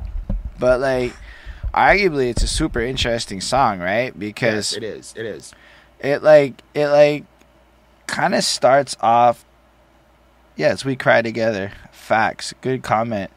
But like, it starts off with the Florence and the Machine a little bit, and it's all soft and nice, and we hold on, and then it's just like it breaks into this fight situation when the beat flips, right? Because right before that, this is what the world sounds like, you know. Peace and harmony. What's really interesting is like I think all of us have had that neighbor where you hear this fight happen. Like, Chris, do you remember when we used to hear that it sounded like some dude was beating a chick when we were doing reviews? Like, there's one review where, like, you hear it and we all just, like, stop and somebody commented on it, like, in the last 6 months and, like, heard it, right? But, like, you hear this shit sometimes. You know, one time I'm walking past I go to my dad's crib and, like, I'm in the hallway and I just heard... It was like 5 minutes and everything this dude was saying to this chick. I couldn't tell if there was a girl there, if he was on the phone, but it sounded like he was about to beat the shit out of her and stuff. So, like, whether it's like Kendrick's personal experiences or stuff he's borne witness to, I think it's just really real. So it's what the world sounds like. And yeah, I've been there, done that. All of that. I mean, maybe different verbiage, but I like how it just starts so gradual, right? Like, I swear I'm tired of these emotional ass, ungrateful ass bitches. And she's like, oh, shut the fuck up. And it'll just be like, you know, that's how it starts. Like, you just have some fucking petty bullshit. You spit some crap, unstable ass, confrontational ass, dumb bitches want to bring a person down. Even when I'm trying to do right, we could, you know, it's like whiny shit. And then she's like, fuck you. You love a pity party. I won't show up. And yo, her delivery... Taylor Page stole the motherfucking show. Yeah. Holy crap. The way she flipped that psychology line and her like voice fucking cracked. Oh my gosh. Great. When she's like, I should have found a bigger dick. I'm like, oh my gosh, like everything about this when shit. the clapping starts, That's your what I mean. ego gets hit. It's like everything about this track was like really powerful to me. It's like they accuse each other of cheating, of like, well, he cheats on her, and then she's like, oh, fuck your cousin, and like, you know, are like all of like touching on this dick size, like fucking going down the conventional insults that everybody would be doing. But then in that third verse, that whole part, I really think it makes it interesting, is because it touches on a lot of the social issues that women bring up in terms of being overlooked, underpaid, underbooked, undershamed. If you look, I don't speak, then I'm called on my name. Yo, there's like a study they did that showed that like women be wildly silenced in meetings at work and shit, and like if women speak 33% of the time, men feel like they dominated the conversation and shit. And like I think it's just an interesting way where it's like his egocentric fucking like fuck you-ness and not willing to listen to what she's uncomfortable with, or her like insecurities and shit. How like, yo, like she's even saying shit in the middle like, yo, I went to like church and shit to try to like figure out why I'm not good enough for you, because you're fucking womanizing, broke my esteem and shit. And like all of these different things kind of like compound into like her snapping and being like, you are the reason that bitches start fucking with bitches until they change. You the reason bitches start calling y'all bitches because y'all useless. Because men basically turn into giant pity party fucking daddy issue having guys. Because if you go back a couple of tracks with the daddy issues, he's already presented a certain degree of the problem and shit. And then commenting on how the systemic world of how Harvey Weinstein and R. Kelly can exist. Like R. Kelly got surrounded by justifiers, so he can't understand his abuse, and Harvey Weinstein had to go to, I don't remember his case enough. Anyway, he had to go to jail and shit, and everything happened the way it did. And then he flips it, like as much as R. Kelly did all this shit, like women still bump R. Kelly songs. Like R. Kelly's a fascinating case, because for everything R. Kelly did that's awful, like the way women treated R. Kelly was kind of just as awful. Like he would go to shows and like women would be grabbing his dick and shit. It was really weird to watch how women treat R. Kelly for all of the conversational shit. So it's like a little bit him flipping it, like when you try to equate my individual behaviors to these grandiose social issues, it's fucked up, because look at the hypocrisy in your arguments. And then everybody looks like a victim. Women don't support each other. And, you know, these are all... You could find all of this on Twitter. You know? I really enjoy this song. I think it's really well made. The way it flips into the sex at the end, like, yeah, that's super realistic. In a lot of ways, I find couples fight to fuck, because it creates this... There's this whole psychological thingy, this, like... A-B response shit. I don't remember what it's called, but basically you create lows because they magnify your highs, and so people go into these weird cycles. And I think it's cool how it just kind of flows into tap dancing, which to me feels like it's the same old song and dance, right? And then if you think about it, again, Whitney's on this track, right? She's at the very end, stop tap dancing around the conversation, right? So it's like... Not just that, but the tap dancing is also laced into the, like, there's tapping of him tap dancing on like other tracks too. Like that's also a current theme that goes throughout the project as well, the tap dancing. But so it's cool how with that, and when she's like addressing the tap dancing around the conversation with the emphasis of the sound, it's like she's looking at him like, yo, don't beat around the bush. Like what is really going on? Let's have this conversation. And then also just tying that with the theme of the sounds that we've been getting. But it's like, yeah, it kind of feels like the sex is just a way to like escape the actual confrontation and getting to the solution. It's like it's easier to just run from it. I think it's like a 4.5. I think a lot of people are going to hype this shit up like the greatest thing that's ever been written. And while I do think it's a super honest and powerful piece, I don't know that I want to listen to it ever again. Like, it did its deed for me, and we're good. And I really like it. It made me think a bit, but I don't know. Like, a lot of people I like it from all the technical levels of the song, but Um, I think it's delivered well, but I guess maybe it's just because it feels like that's my past, and like I just don't have that turbulent shit in my life anymore. It's like, to me, I don't know. I don't empathize as deeply with it, but That's like where I'm at too. Is just I'm trying to not have these type of issues in but my life, at the and same time, it's super real, yeah, authentic sounding, and I really like it. It's one of those weird ones where it's like, I don't know. Maybe in the future I'd be in a mood where I want to go listen to that, because in a different mood I would. But in the current frame of mind I have, it's like, to me, a really powerful thing. Like when you watch a movie and get this crazy emotional response and it makes you ponder and shit, and then you move on with your life. That's what I you know feel what's gonna from We Cry happen. Together. But this shit's gonna get praised forever, and people are gonna love it. And y'all can let me You know know in the comments if you disagree with me. That's fair. you know what's gonna happen for me.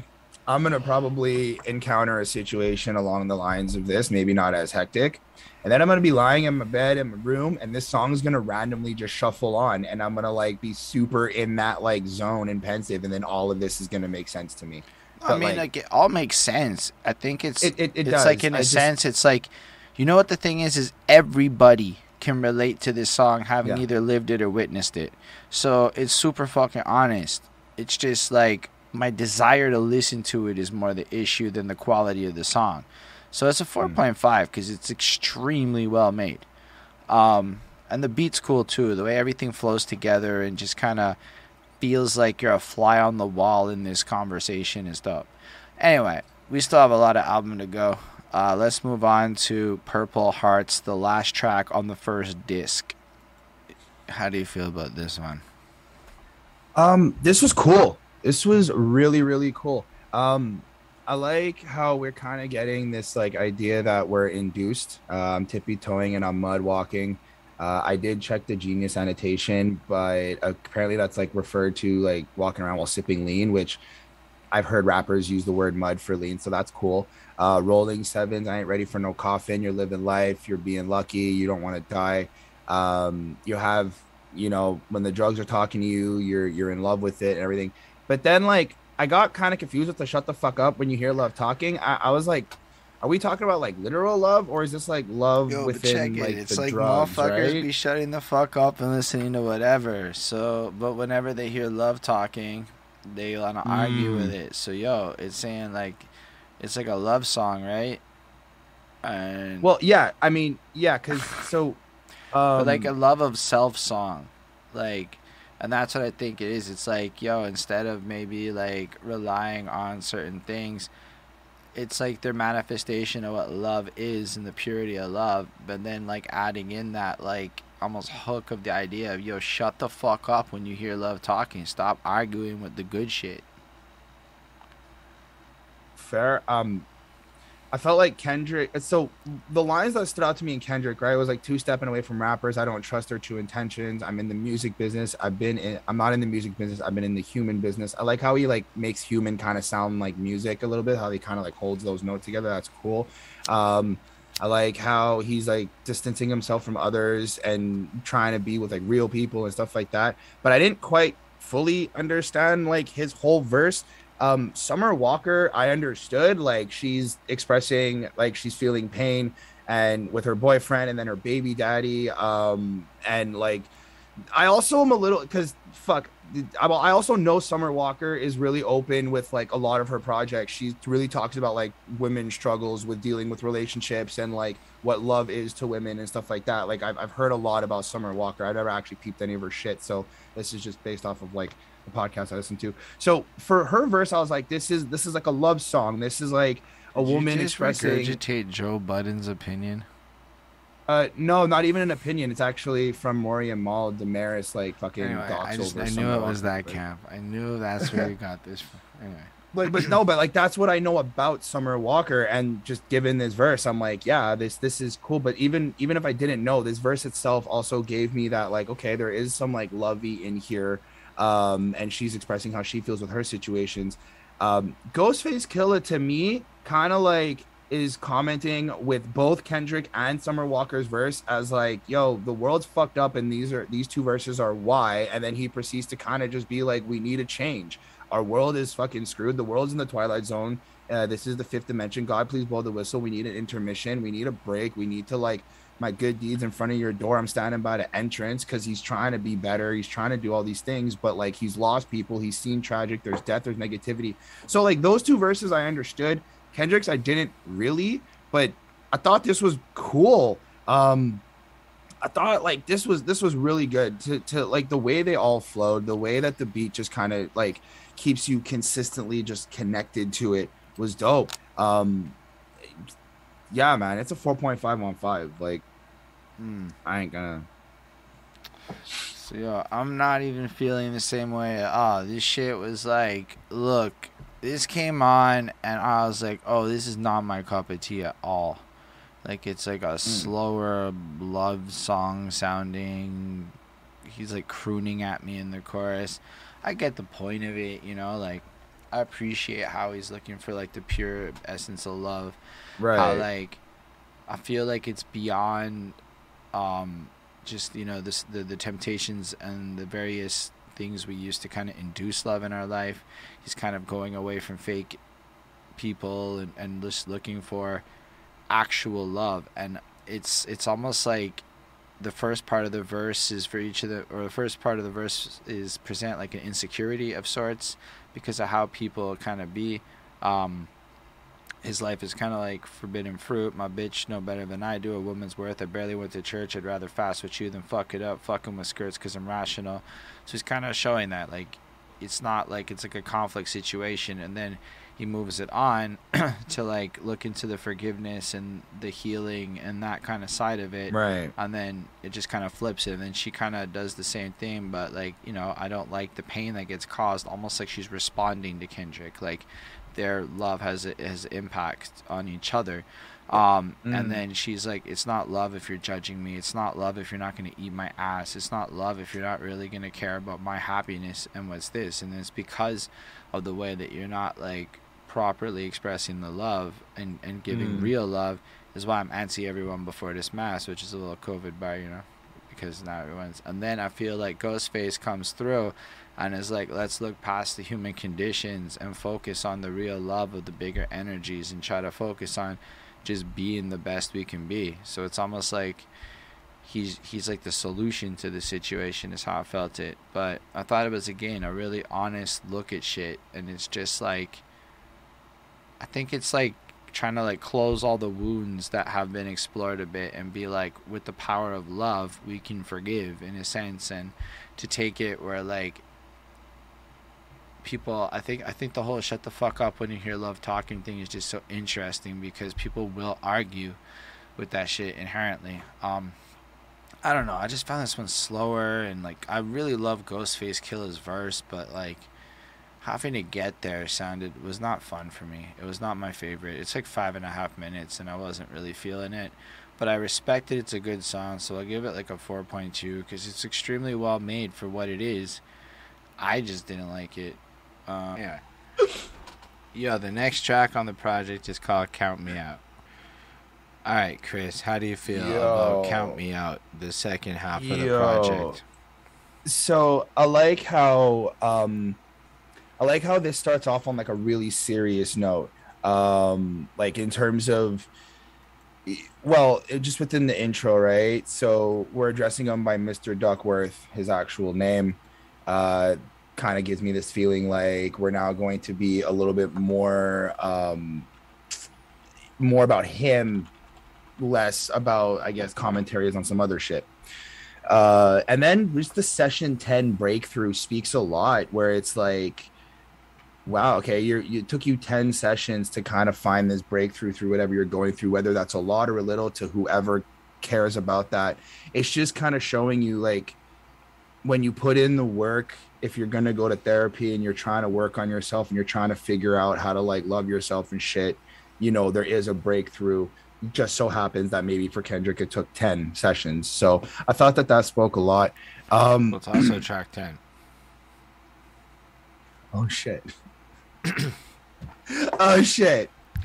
Oh fuck. And it's like the start of the second part of the project where it's like it flips and it's like, okay, now we've gone through all that shit, here's the breakthrough, and it's like a complete tone shift. Right. And I feel like Kendrick is like explaining here how he's acknowledging that he's done so much for people. I care too much, want to share too much. I'm in my head too much. I shut down. I ain't there too much. No, that's not even it. Fuck, that's the wrong lyric.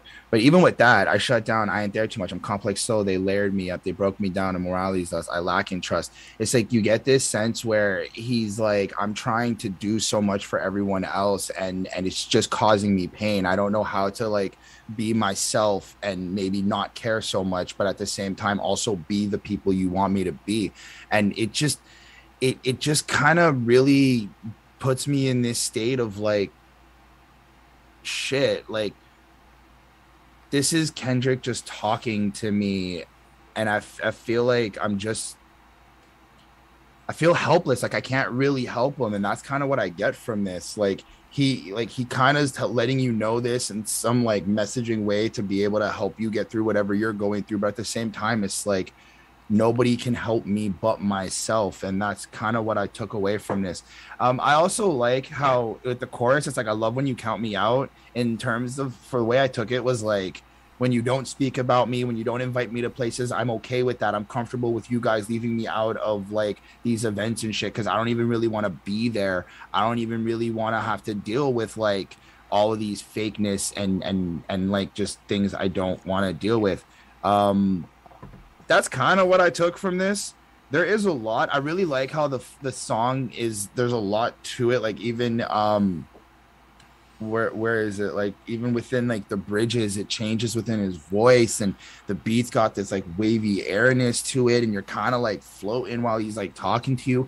Where when you was at your lowest, tell me where the hose was at. When you was at your lowest, tell me where the bros was at. 3:30 in the morning scrolling through the call log, and it's like you get this sense of like you're just stuck in this depression, and just scrolling your phone, looking at Facebook, looking for something that can give you some sort of hope or some sort of happiness. And also plays on the fact that you're dealing with insomnia and you can't sleep, and you're just like you just got all these things running through your head.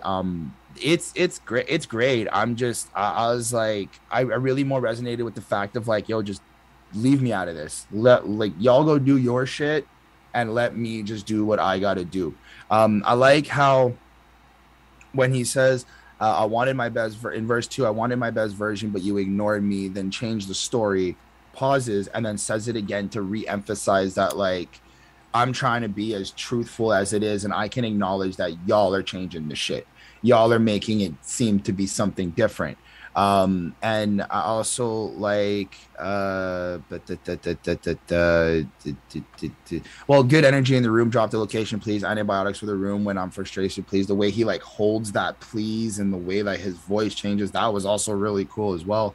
I like the layering of like antibiotics for the woman when I'm frustrated please, and then he kind of says it again with like an ad lib type. That was also cool, the way it kind of like broke up the verse. I did like that. Yeah, I really liked a lot of this. I gave this a 4.5 on 5. I mean, it's a strong song. I feel like it's meant to come through and change the tone again. We started seeing Eckhart Tolle appear more on it, and from what I understand, he's like one of them dudes that teaches lifestyle stuff. So like he I don't know, whatever. Y'all can go tell me what I'm wrong about him in the comments, but it's just fitting that like he kind of starts appearing, and it feels like the whole first half of this project was like diagnosing the pain, and now we're gonna like start the recovery process. And like, cause right away, like we're kind of going through, I guess, a similar sense of the subject matter, but the tone has shifted.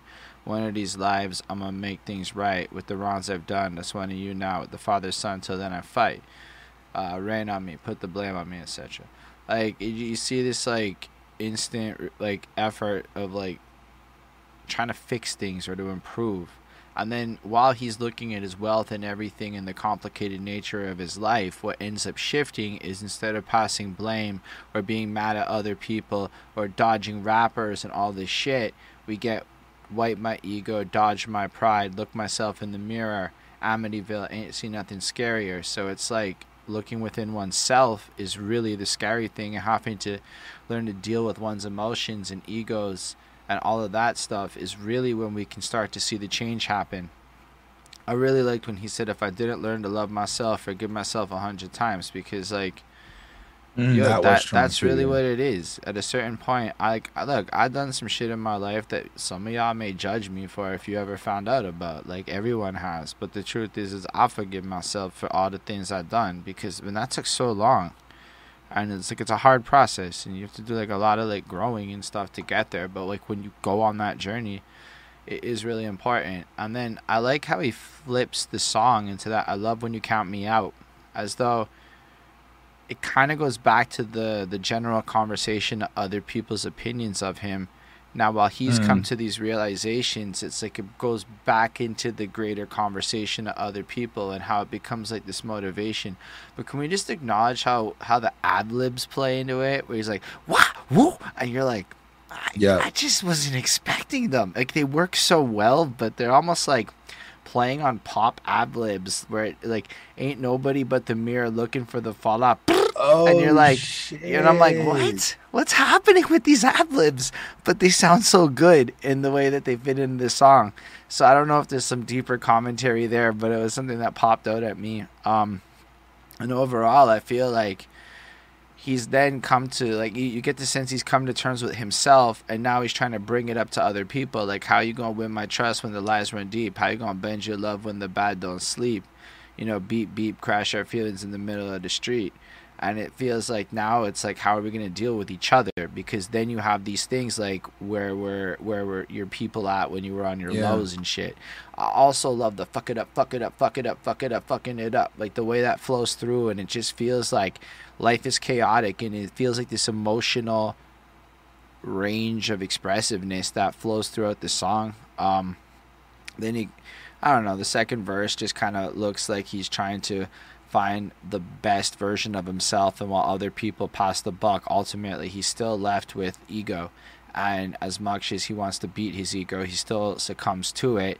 So regardless of how other people feel, he's going to bounce back, etc. And then the outro thing where he's like, miss regrets, where it sounds like I miss regrets, or I have miss, like, you know, I miss the things in my past that create regrets, or like miss regrets, like he's talking to a woman named regrets, and that like play on that shit. And he's kind of looking at the past, and you know, he's trying to deal with doing his best and the complications with it. And then at the end it's like, yo, but this is me, I'm blessed, and it's like, this is who I am, you know, regardless to all of this shit, everything that happens, what you may think of me. And then just ending with anybody fighting through the stress, anybody fighting through. But I also like the way the beat cuts, and he starts adding that a ad-lib, and then it's just like, this is me and I'm blessed, and then he's dropped the beat and it's just the a, and then anybody fighting through the stress, anybody fighting through the, and then it cuts to like tap dancing, right, to allude back to the tap dancing that's like the deeper concept of the album. And I'm like, that's pretty cool. So anybody trying to deal with their own fucking version of this bullshit, it's like, yo, it actually gets better. You can like get blessed too. Get past the ego and the regrets and stuff. The thing is that, I don't know, like, conceptually it's super fire, extremely well made. It's a little less on the I want to listen to it front, but I respect it a lot, and it's like another 4.25 for me. It definitely shows we're going down a different angle on this half of the project, and I respect that stills. So let's find out more with Crown. It's interesting how like 2 tracks ago he's like, shut the fuck up and listen when love talking, and now we're like, what the fuck is love? Like 2 tracks later, like, what the fuck is love anyway? I don't think it. I don't. Okay, so with the verse 1, right? I feel like as much as this is also like Kendrick, I think this is also like how some people in the world kind of fight for like a purpose, or fight to prove that they love their partner, their friend, their family, their this, that, in certain ways, right? So like, you're walking around like everything is in control. Things are clearly not in control. That's what that implies. And you're still kind of looking like, you know, you're king shit. Favor come with favors, and you can't say no. You just don't know how to like kind of have that backbone, sort of, but you feel like you can't say no because you love these people.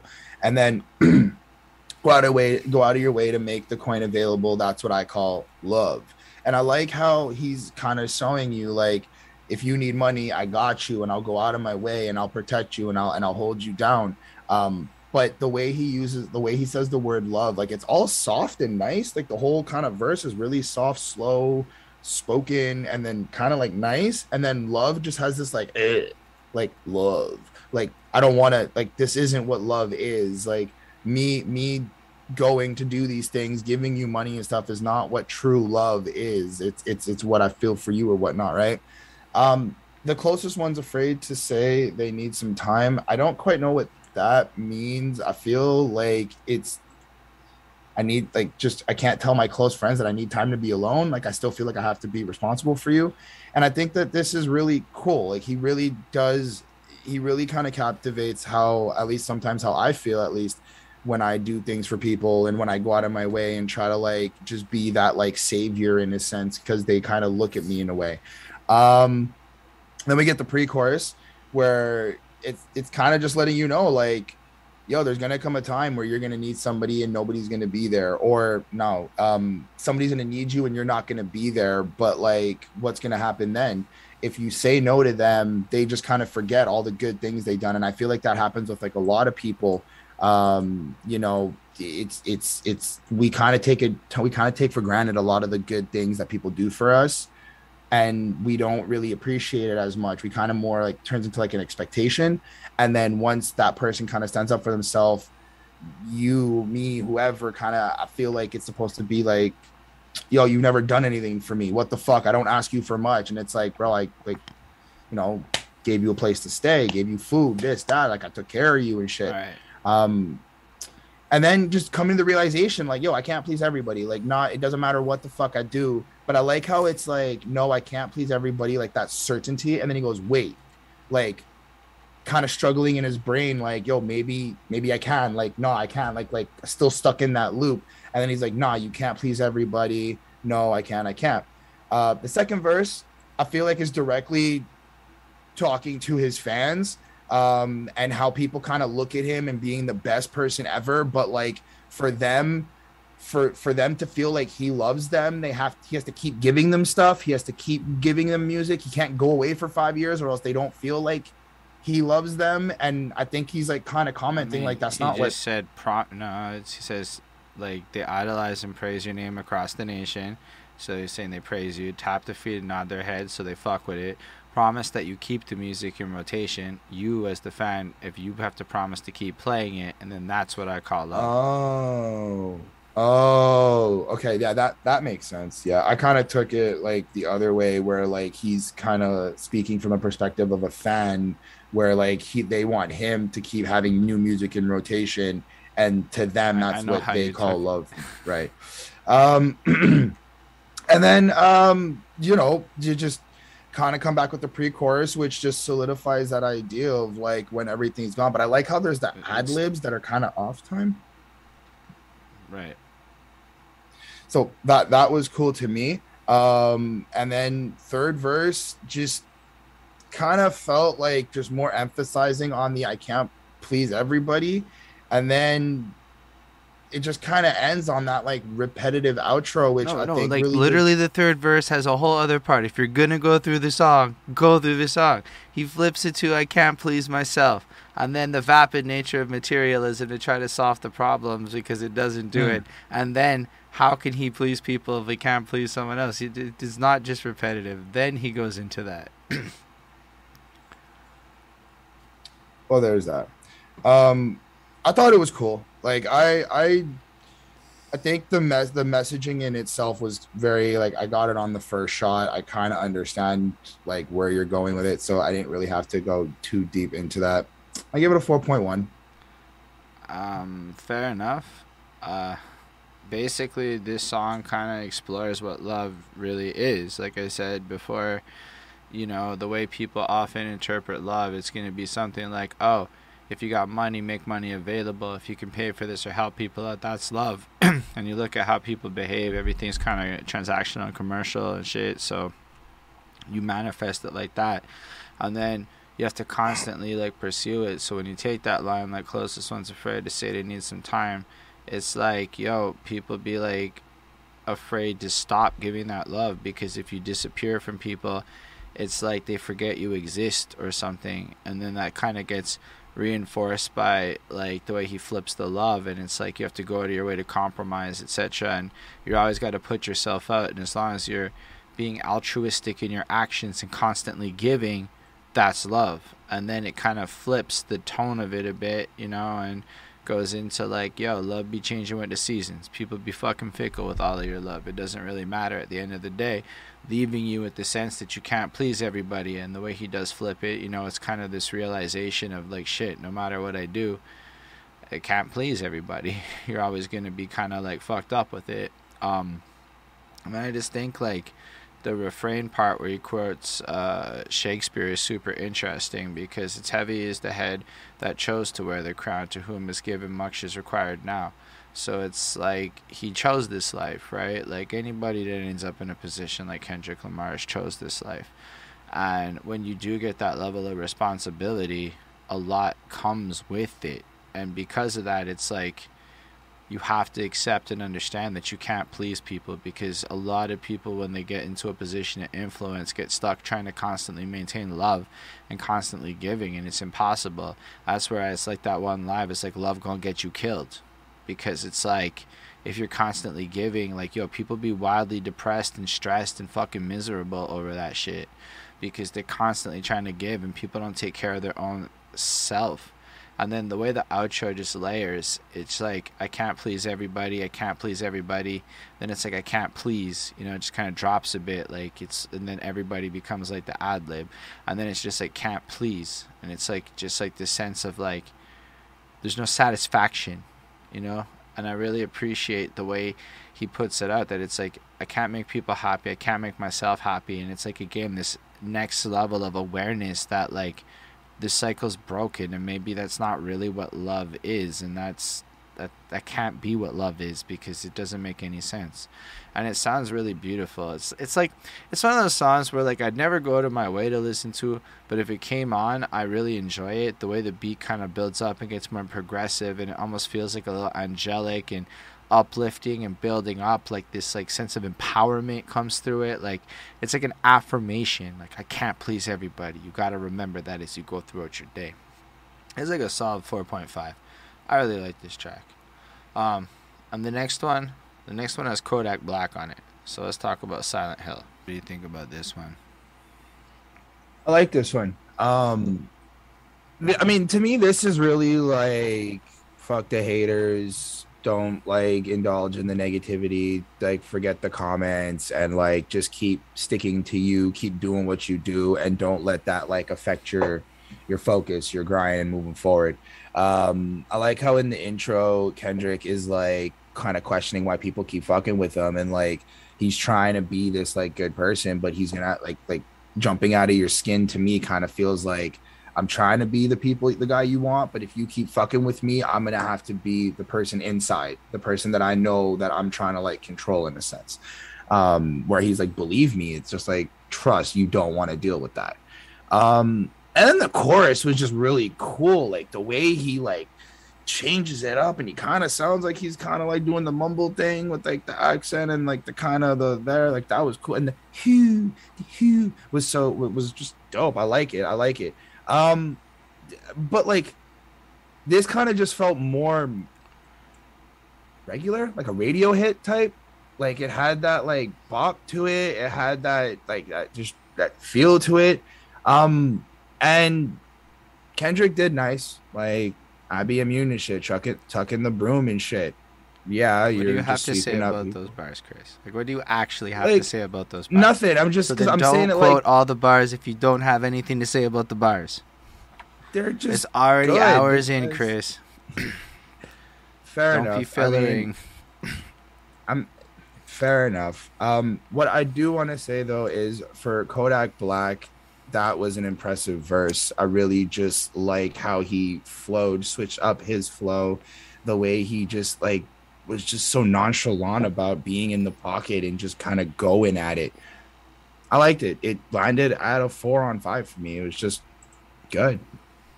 That's what it was. I feel like this track comes through, and again, it's super interesting that Kodak Black's on it. I don't know if Silent Hill is like a reference to the video game or not, Maybe because like the video game is like a spooky horror-ish sense. It's like the vibe of people comes off like Life Be Silent Hill or some shit like that. Maybe I'm reaching. I never played Silent Hill. But I definitely feel like, yeah, Kendrick be tired of people in his like sense of like trying to find love and finding his own wave. It's like you have to kind of get rid of the bad people and the snakes in your life and shit. And I feel like this is like his song of casting off the demons in his world and pushing away the people. And it's like this like literal sense of disgust in that like that he puts in. I find that's like really fun. And I feel like with his verse, it's like he's just kind of feels strong.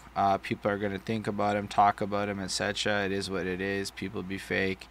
It doesn't feel like he has a lot to add to this topic so much as he's just reaffirming how little it matters to him. So it's like he doesn't really delve into it with as much detail. And it was kind of like his verses are pretty short and shit. And then like he follows it up with this notion of being stressed.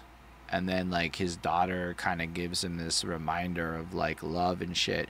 Also with Kodak Black's verse, I really appreciated the part where like he also points out like every Thursday is girls' day, spending time with my daughter make me go harder. Every Sunday is son's day, teach my boy to be a man, I ain't had no father. So it's like this idea of him trying to like recognize that he can break certain generational trends by being there for his kids and shit is really cool. And how both their kids kind of inspire them to find love and to pursue that is really interesting as well, because again, the main theme of this side of this project is, I think, what is love, right? So, you know, looking for love in the middle of all of this hate, and then realizing like in your kids and shit is something there. And this, like, you talk too much, you making an awkward love, and I just think it's important that like the consistent way love gets brought up on this half of the album. And then I don't really know that I've listened to a lot of Kodak Black's verses before, but anybody that says this guy doesn't enunciate is really wrong. Like, his actual flow is ridiculous. The way he like rhyme shit is just so fucking impressive. Like the cubicle rhymed with funeral shit was like, damn son, you be like really rapping really like proper. His timing is impeccable. The way he flows on everything is just amazing. I don't fully understand half the shit he's talking about, but I can't imagine that a diamond that looks like a ring pop is a fat ass diamond, because I'd be liking ring pops and shit. I like the like pauses in the beat, like the way he's like, I had to survive off a tuna pack, and just like leaves it hanging for a second, lets that beat breathe before continuing it on and almost transitioning the tone of the verse. And it just kind of ends that even though like he's trying to be a better example to others, he's still kind of almost like addicted to the streets, because that's what he got raised off of. And I think it's interesting. It's like, I don't want to like fucking rob you per se. I want to kill you, but you know, I might rob you anyway if I'm going to do that. Like, that's just how he ends the verse. And it's like, that's just harsh. It's almost like Kodak, in a sense, brings this other energy into it where it's just so much harsher and so much more raw, in a sense of like not what Kendrick brings to the table there. Like, I don't know. I don't know if I'm like describing that well, but either way, I really enjoyed this song. I think it like comes off like more of a radio hit, yeah, but that's because Kodak fucking is just on that pop shit. Like, he is one of those dudes. So I think Kendrick does match Kodak a bit more on this, showing his versatility to kind of blend in with the newer shit. And what Kodak said earlier, as we pointed out, was as much as like he gives help out to the OGs, he promised that Kendrick and him are gonna make a lot of money off of this shit. And look, the Kodak Kendrick song is gonna be a huge smash ultimately, thus living up to the promise made earlier on the project. And in a sense, that's love. It's the opposite of it. So I thought that was super cool. Maybe I'm reaching there a little bit, but I get it's a 4.5. Really enjoyable song. And then we get our next interlude, the Savior interlude, as we start the third of the album. What do you think, Chris? Yeah, I'm still kind of left with like, I don't really know what the purpose of this song was. I like it. Baby Keem does really fucking great on it. The flows and everything are super cool. But I was like, I like you had that one song with Kendrick, and I see why. I guess he put you on here. Aren't I'm they pretty sure you're cousins? like, I don't know. I don't know. I think he's like the new part of TD. I don't know. I'm not. Don't quote me on anything. But like, it's just I like it. I like it, Yeah, he's and I Kendrick's like how cousin. dope. I like how he just does his thing and shows out, and the way his tone changes on certain parts of the verse, and the way he just like flips out. The what stands out to me is the been down on my luck when I fall. All I gotta get up, gotta get back up, and ball. All like the way he just like he just so freely just changes that up and just goes with it was just so cool. But I don't I liked it. It was a 4 on 5 to me. I was just left with okay, like dope, impressive, talented to Yeah, me. I'm 100% with you in that. I'm not 100% sure what I'm not getting here. Like, I feel like I'm missing the point or something. Or maybe it's like a younger version of it. So he's just kind of describing a lot of similar harsh circumstances of his growing up. You get the sense that like shit's hard. First in the 15th, the only religion. That's when them fucking welfare checks in the states. I don't remember what they called. Come through is what I'm taking from that. Like, you know, just this harsh environment shit. You know, catch a buddy. I'll put that on anybody but my mama. She's showing a pattern for certain. I think it's white panties and minimal condoms. It's like this like social commentary on like the hood in a sense. And then all of a sudden like he's rich and he's going through his own version of having the vapidness and being okay, but also dealing with the complications of walking cautious and being perceived by everybody and then having to deal with people. So it's almost like, hey, look, Baby Keem kind of rose up and is going through his own version of everything that Kendrick's doing on the project, but at the end of the day, he's kind of rich, so I mean, I guess it's cool. So I don't know. Like that's the best I have on this because it's like I don't get it 1,000%. Um, but like maybe it has to do with the intro. I didn't even think about that. If you derive your sense of identity from being a victim, let's say bad things were done when you were a child, and you develop a sense of self that is based on the bad things that happened to you. So it's kind of like maybe you have to like learn how to look past the being a product of your environment, and that you Mm. know by elevating beyond that you're good. I'm not 1,000% sure. Like I said, I gave it like a 4.2. I found it like a bit harder to get into, but it serves its purpose, I guess, as an intro to the next track, which is Savior. All right, Chris. I think I Yeah, figured it out. Because I believe now we're getting introduced to the character of Mr. Moral, right? So, Mr. High Stepper, or whatever the other version is, fuck my life. big Big steppers. Stepper. That's like, you know, the people showboating and shit. But then you got Mr. Okay. Moral, who's the judger motherfucker, right? So if you think about it, right, on the Savior interlude, something that just clicked while I was listening to this song, it's like he goes through his life and he gets to where he is. He even talks about shit like cheating, but at the end of the day, he's like, check it, I got my 20 million, go fuck out of here, mama, we okay. It's almost like he doesn't care what you think. And then I think one of the themes of this album, right? So we look at all the insecurities and shit that got built up on the first half that also interpolates with the relationship with the public and everything else in his personal life. Now we get to this point where it starts off, Kendrick made you think about it, but he is not your savior. Cole made you feel empowered, etc. We don't have to go through all of them. All these Mhm. people impacted your life and inspired you, but they are not your savior. And I think that's what people be like trying to wildly do with certain celebrity figures is make them a savior and then holding them to this ethical standard of holiness that is beyond human.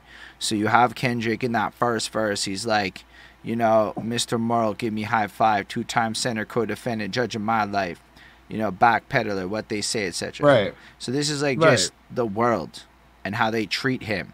And then he kind of cuts a little bit. Fun fact, I ain't taking shit back. Like when they say, like when they pro black, but I'm more Kodak black. So it's like, I think commenting in particular about people who like claim to be pro black, or probably a lot of the white people too, who like have these opinions online about him, but don't understand that in his mentality, he be more like a Kodak black figure who they be judging. And then, Or doesn't it tie in the next line? Tell me where the money exactly. at A where okay. You know, universal code, I can members only that. So it's like, this is what I'm really about, regardless to what you think I'm about. And then, you know, I think like there is something to the whiteness and the black parts of it, right? Like, hello, crackers. Like, let me hear that back. So it's like, you know, just kind of like calling out people directly. I've seen people arguing about who's blacker, even blacked out screens and called it solidarity. So it's like the vapid nature of arguing about this metric that's created based on what, whose media, this and that. So it's like Mr. Moral is this other character on the album that needed to get explored at some point. Then you get this next verse, or the chorus is cool too. Like, are you happy for me, right? Like, at the end of the day, fuck what you think about me. Are you happy for me? And that is just an open-ended question. People will smile in your face, blah, blah, blah, but they're not happy for you. They judge you, etc. Then that whole second verse is really just about how rappers and shit be holding themselves back and whatnot, and the state of the world and shit. But even with like the Vladimir Putin line, I think he's trying to tie it into your feelings are based on this collective consciousness of shit. It's not really based on what you think. So it's like people make up decisions for you. It's just a weird sense of like nobody's thinking for themselves no more. And then you got that like third verse where he's just like, you know what, get the fuck out of here. I'm not your savior. I'm not actually loving my neighbor any better than you. I struggle with everything too. I fucking find it like heinous that capitalists and fake people be leveraging these social platforms and all this other shit. And it's like being manipulative, such a required taste. Oof. That's an interesting line. Like, it's not an acquired taste. It's a required taste. Like, the only way to be in this system and actually have a thing is to be a manipulative person. He rubbed elbows with people that was for the people, and they're all greedy.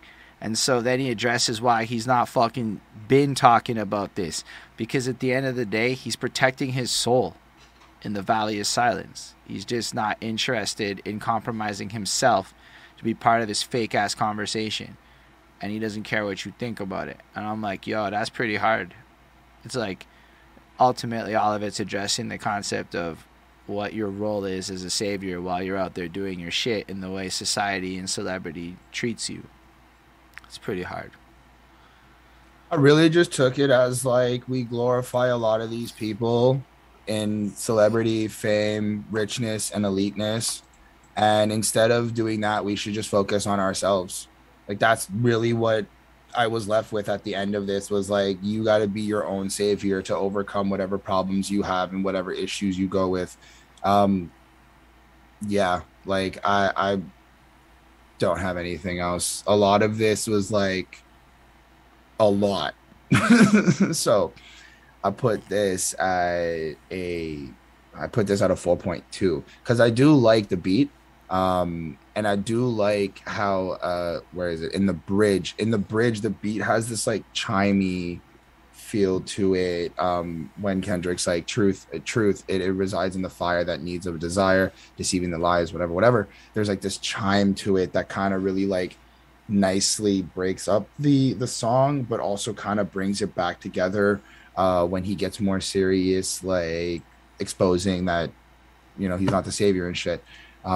But yeah, I gave it like a 4.2. You touched on everything. Yeah, I also really like it when he's like, CC, wait a minute, ven aquí, c'est la vie. Oof, the way the beat switches up there and everything is fucking amazing sounding. Like, this song has like a swag to it. It's overall like a gain, one of those versatile tracks. I like it a lot. It's another 4.5. It's a really good song. I don't know what else to say about it. I already talked a bunch about it, but I think it's cool how it fits into it. And then once you've got all that, we move into another interesting one, Anti-Diaries. All right, Chris, how do you feel about this one? I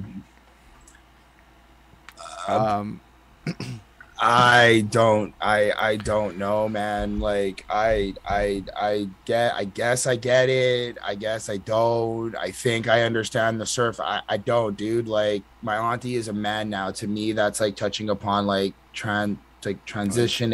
It's quite literally that, yes. Right. So like, I get it. And then like the various explanations and experiences why. But I'm like, people, for me, it's like, yo, do what you want, live your life, and I'm just not affected by it. So I don't really like kind of walk away from this as like any, I don't know, like it's just really, I may not get it, dude. Honestly, like I didn't really feel anything with this. I was like, okay, you're telling me this, you're going through the experiences, how things can change. There was like a moment where I felt like maybe it doesn't matter if your cousin, like, or if the person that you love as like family is like, you know, guy, girl, whatever, it's about who they are as a person. I caught that. But like overall, I'm just like, I'm still stumped. Like I'm still just like, what? I don't know. So it's a 4 on 5. Like I'm just, yeah, dude. So like when I first listened to the album, this was the second song. I was like, oh, say word, this one's gonna fucking like this song. This is a hard song. Like it's I mean, like there's a lot of hate towards trans people on Earth, and especially in hip hop, and in certain communities more than others. But ultimately, there's a lot of ignorance and hate towards the trans community. Okay, like that's just kind of what it is. There's a lot of ignorance. Like, I don't know. I came across ContraPoints on YouTube and went down trans YouTube land for a while and started learning a lot about a bunch of different shits. But like, you can just look at the conversation on Facebook and the memes, and you don't have to fucking try hard to see how much ignorance gets shared by people on a regular basis, right? So I believe this song is meant to contextualize certain things, and from the perspective of Kendrick, who in this case apparently when he grew up his auntie is a trans man who, like, you know, transitioned, and to him it was just like normal. It's like he didn't get it. She was just doing this, he was bagging girls, doing his shit. But then, like, he kind of touches on it, like, yo, why did my other uncles hate him? It's so confusing to me. And he's like, you know, well, more money, more women, people be jealous, etc. Doesn't really touch on the actual core of the issue. It's kind of like alluded, and I think what Kendrick's trying to express there is that you can tell as a kid things are off, but nobody's explaining what's happening here, so you're just kind of left with it, which is when you get into that second verse where that F-bomb, which we're not going to say it, gets dropped a whole bunch. But you know what? Like, when because, I'm the same age as Kendrick, or at least we're born in the same year. So, like, wildly, that is what elementary school was like. You would drop that word, you didn't know no better. Like, you didn't really know what that shit meant. It was super, like, top level. Nobody explained it. Like, that South Park episode where they have the Getting Gay with Kids song and shit was really apt for, like, the way that whole concept was being treated with kids, especially when you have religious lobbying groups making sure you don't know a fucking thing about anything LGBTQ plus inside of the education system, etc. And again, he's just not understanding it, so they're engaging in this kind of humor. Then, you know, he goes in with his aunt, who's now a man, and they be bumping off with DJ Quick and riding around, and he's just so excited. He's seen him rapping, and it's like it doesn't really click, you know, that this is something weird or abnormal, until all of a sudden his cousin followed in it, and now Demetrius is Marianne. So now his cousin has become a trans woman.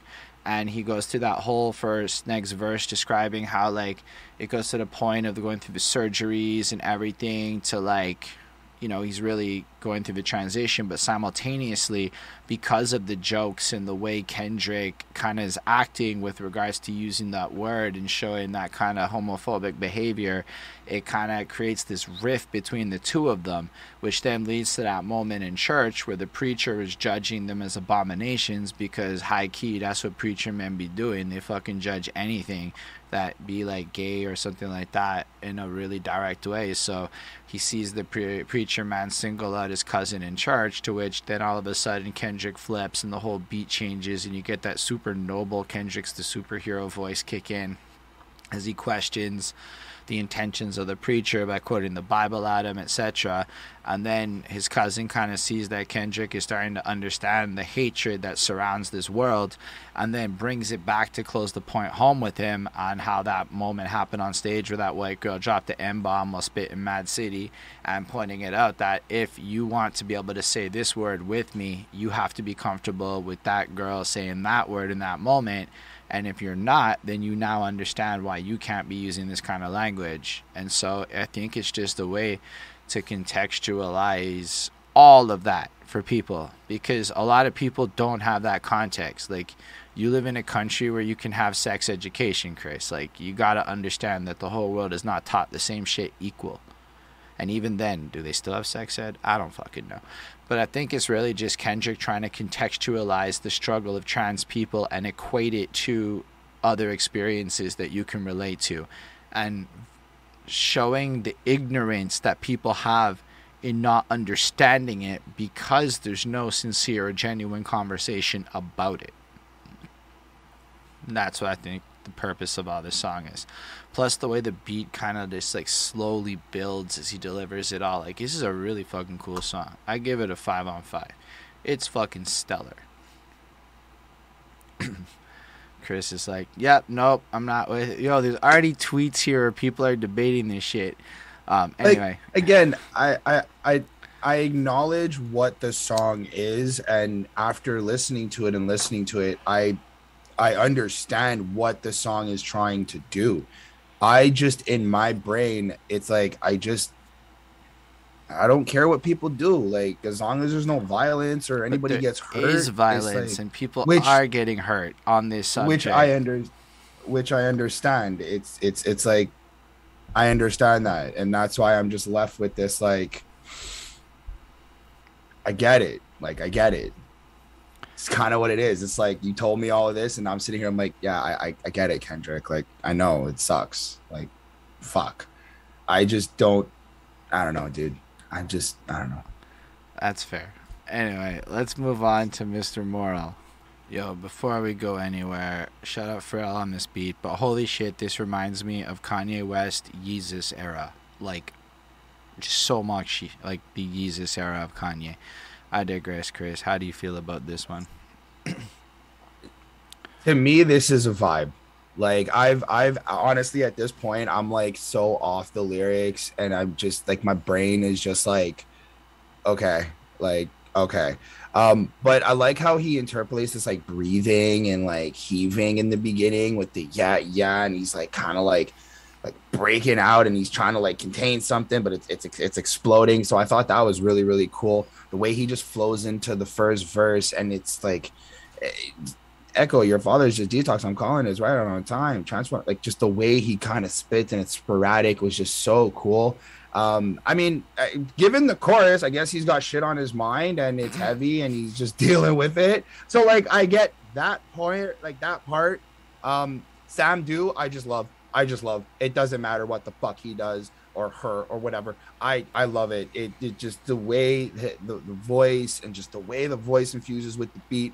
I just, oh my God, I'm just like, this is really, really great. I mean, the stepping out when the weight lifts, I guess that's like being able to take the weight off your shoulders, and now you're floating, or you're floating on top of the problems. I don't know. This whole thing was just a real vibe to me. Like, it just had a nice bounce, a nice feel to it. So that was really it. I like the outro where it's kind of like telling you to get back up and do what you got to do, and like get your squad, get your team. And it's got that like football-esque huddle thing going. So it was nice. It was cool. Like, it was a 4.2 for me on 5. Yeah, I thought this song was pretty fire. So I feel like if we look through the transition of this evolution of Kendrick kind of coming into himself, right?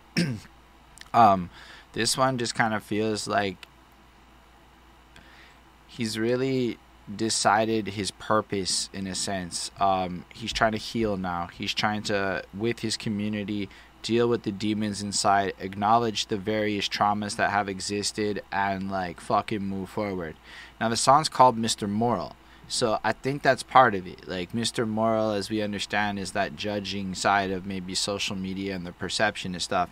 And if we look in that second verse, right, he really just kind of explores shit like the pain and trauma of society that creates more pain and trauma, right? So R. Kelly and Oprah both having molestation and shit happen in their life that created trauma that caused, in at least R. Kelly's case, more hate and more failure around him and bad circles. And then Oprah had to suffer as well. And then his mother was abused, and then kind of pointing out the systemic cycles of abuse that occur. And black communities, and then literally with that question, what you know about black trauma.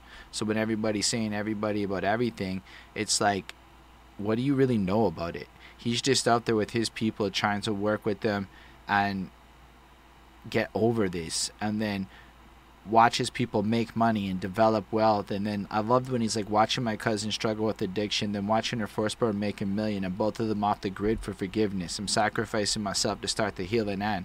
And there's like this sense where it's like everybody just wants to or heal, escape, and avoid the cycle that people have been stuck in for the longest time. And it's like, who keep them honest like us? Who in alignment like us? Who got to heal them all? Us? Like, there's this question of who's actually going to deal with the responsibility.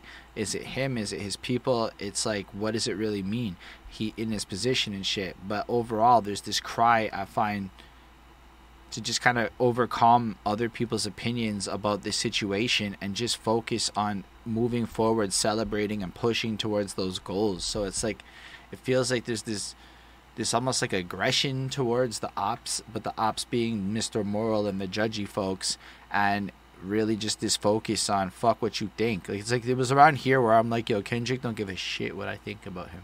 And I think he's bringing up an example like R. Kelly on purpose, because it's so easy to judge him without looking at all the circumstances around how he's almost a victim of a circumstance. Now, I'm not defending his behaviors, but if you do look at his circumstances with nuance, there's a lot of people who failed him to put him in that position where he continued to hurt people.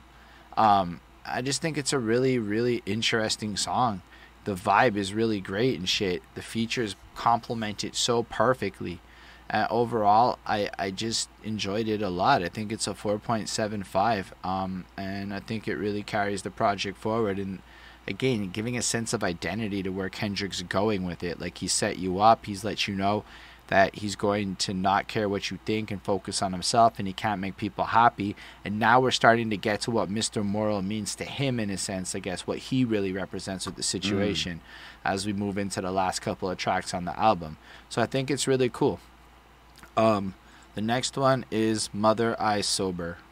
All right, Chris, how do you feel about this one? Chris is like, I don't want to talk about it. I don't understand it. I'm done. I checked out. I'm over. No, you start this. Okay. It is a great outro. Shout out Ismail for popping through. Okay. This song's pretty brilliant, too, because keep in mind, like, the last song, the fuck you know about, like, black trauma. Well, let's learn about black trauma, Chris. And that's what's happening here. It's like this next layer of shit that gets added on. I'm sensitive. I feel everything. I feel everybody. And then he just kind of goes on to start describing shit, you know? Transformation, then reciprocation, karma must return. This is like this more spiritual, like, sense of what is supposed to be coming, like how we actually deal with this shit. The ego's gotta die, we gotta move forward. But then it's like, my mother cried, they put their hands on her, it was family ties, it hurt it all.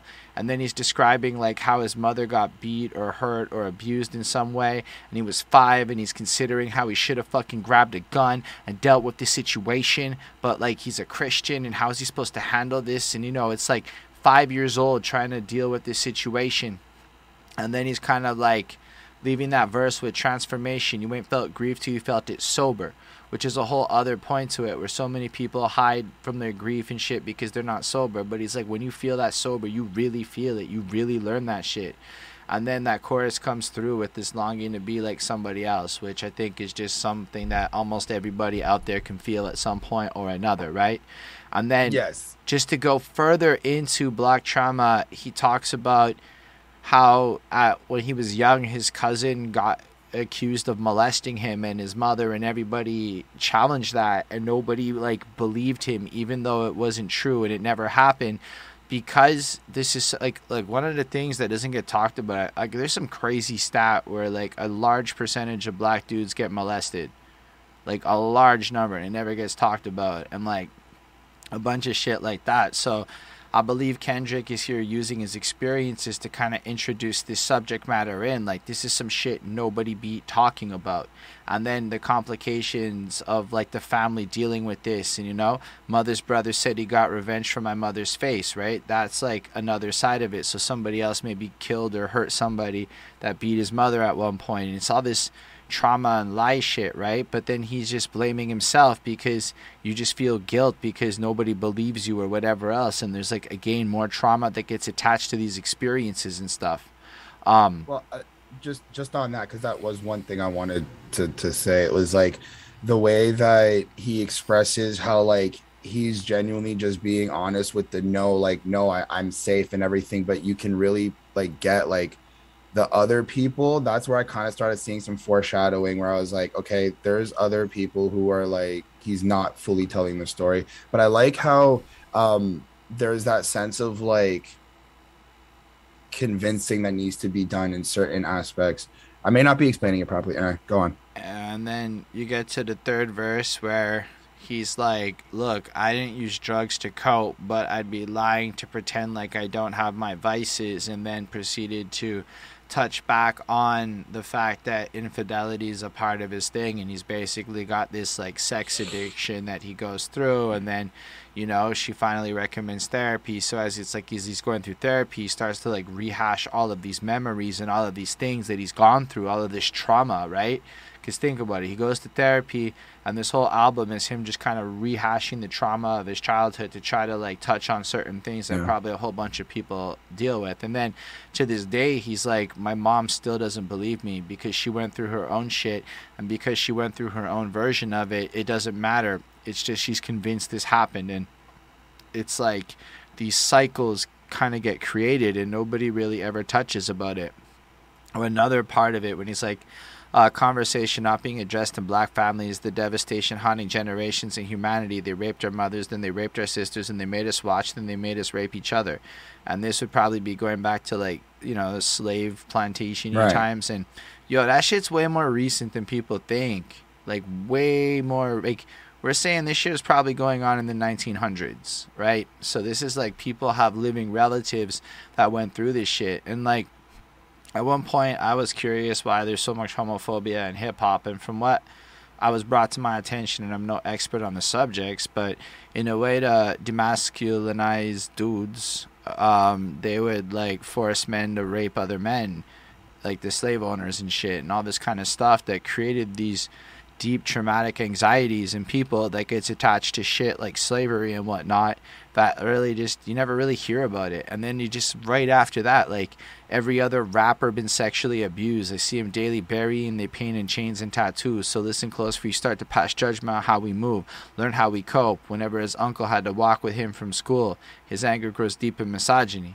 So it's like you may be like seeing a version of people, but you don't know what they went through and how many people, like I have a theory where like most people in music be like on some spectrum and actually going through some trauma shit. Cause like, being a musician or an artist professionally or trying to do that as an adult is like a seriously masochistic endeavor. And like most people I know are wildly not neurotypical, and everybody seemed to have gone through something. And everybody seems to be dealing with shit.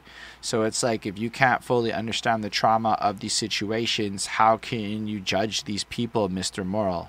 Bringing back that kind of thing.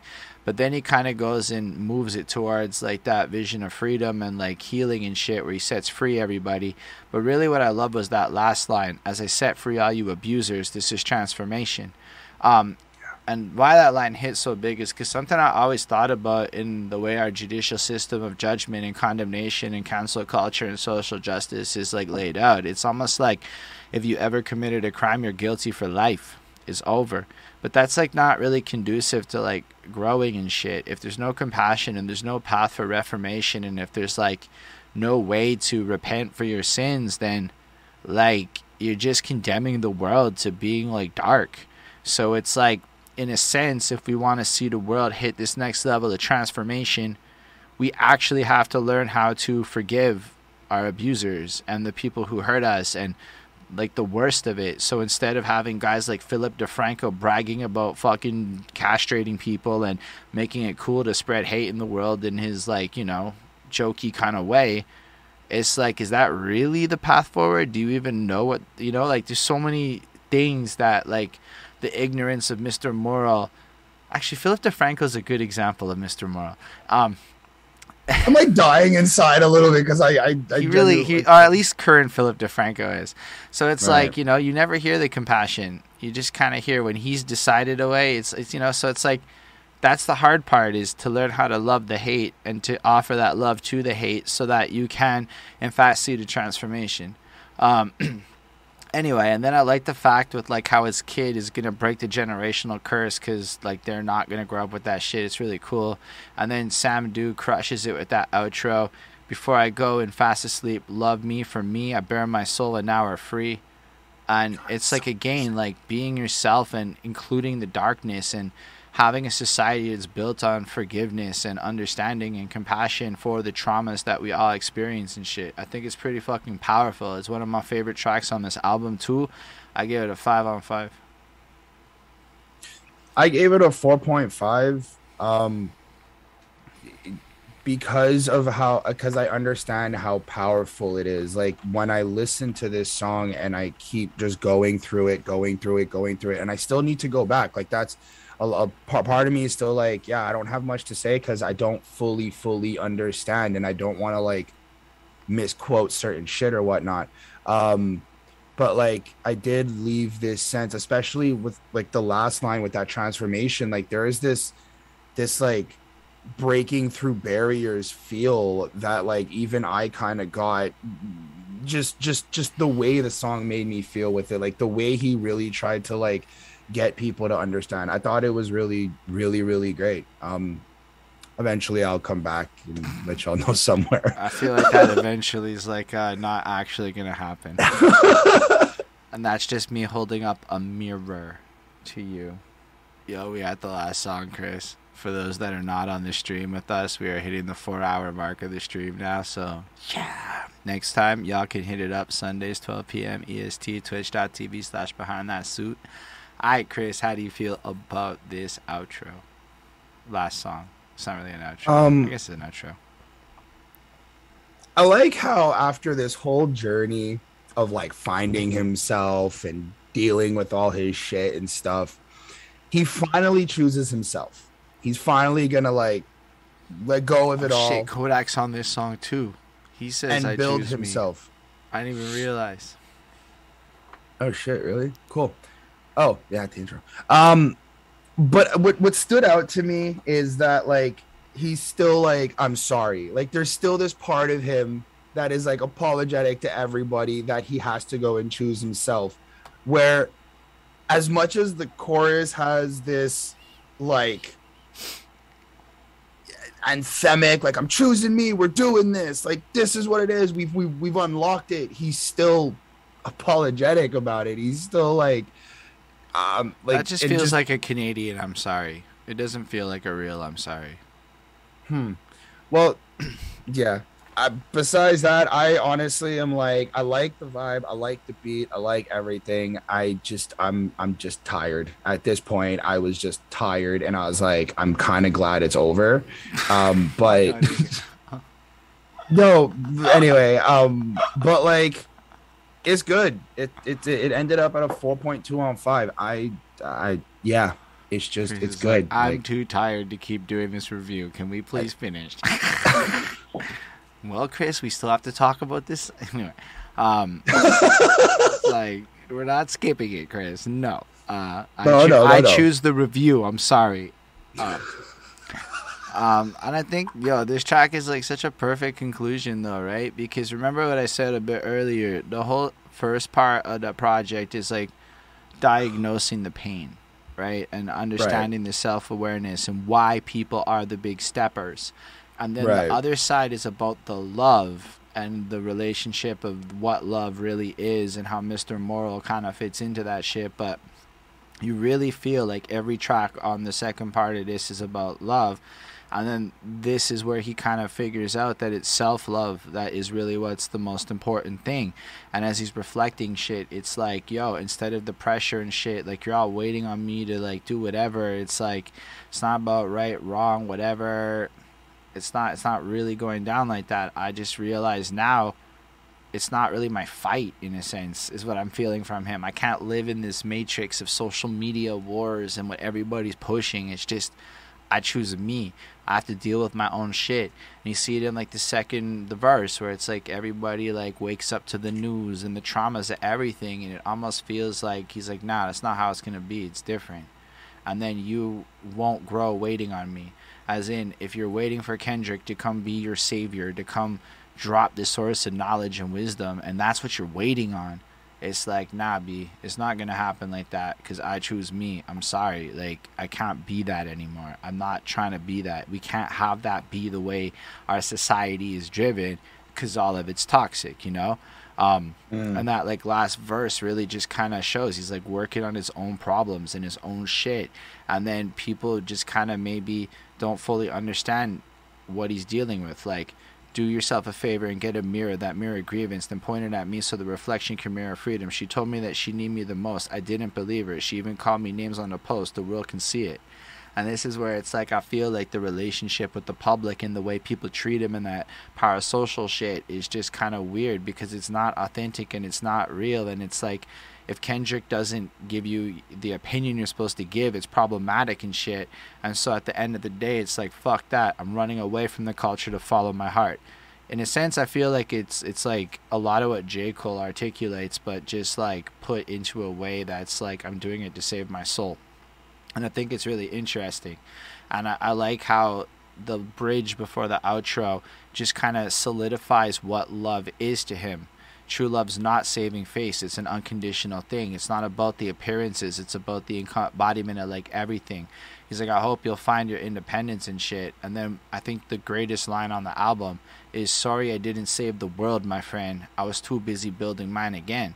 And it's like, because people were expecting him. I don't know if y'all saw those tweets and shit, but, like, people were wildly, like, especially after, like, the George Floyd situation, Kendrick's gonna save the world. Like, and he's like, nah, I choose me. I'm sorry.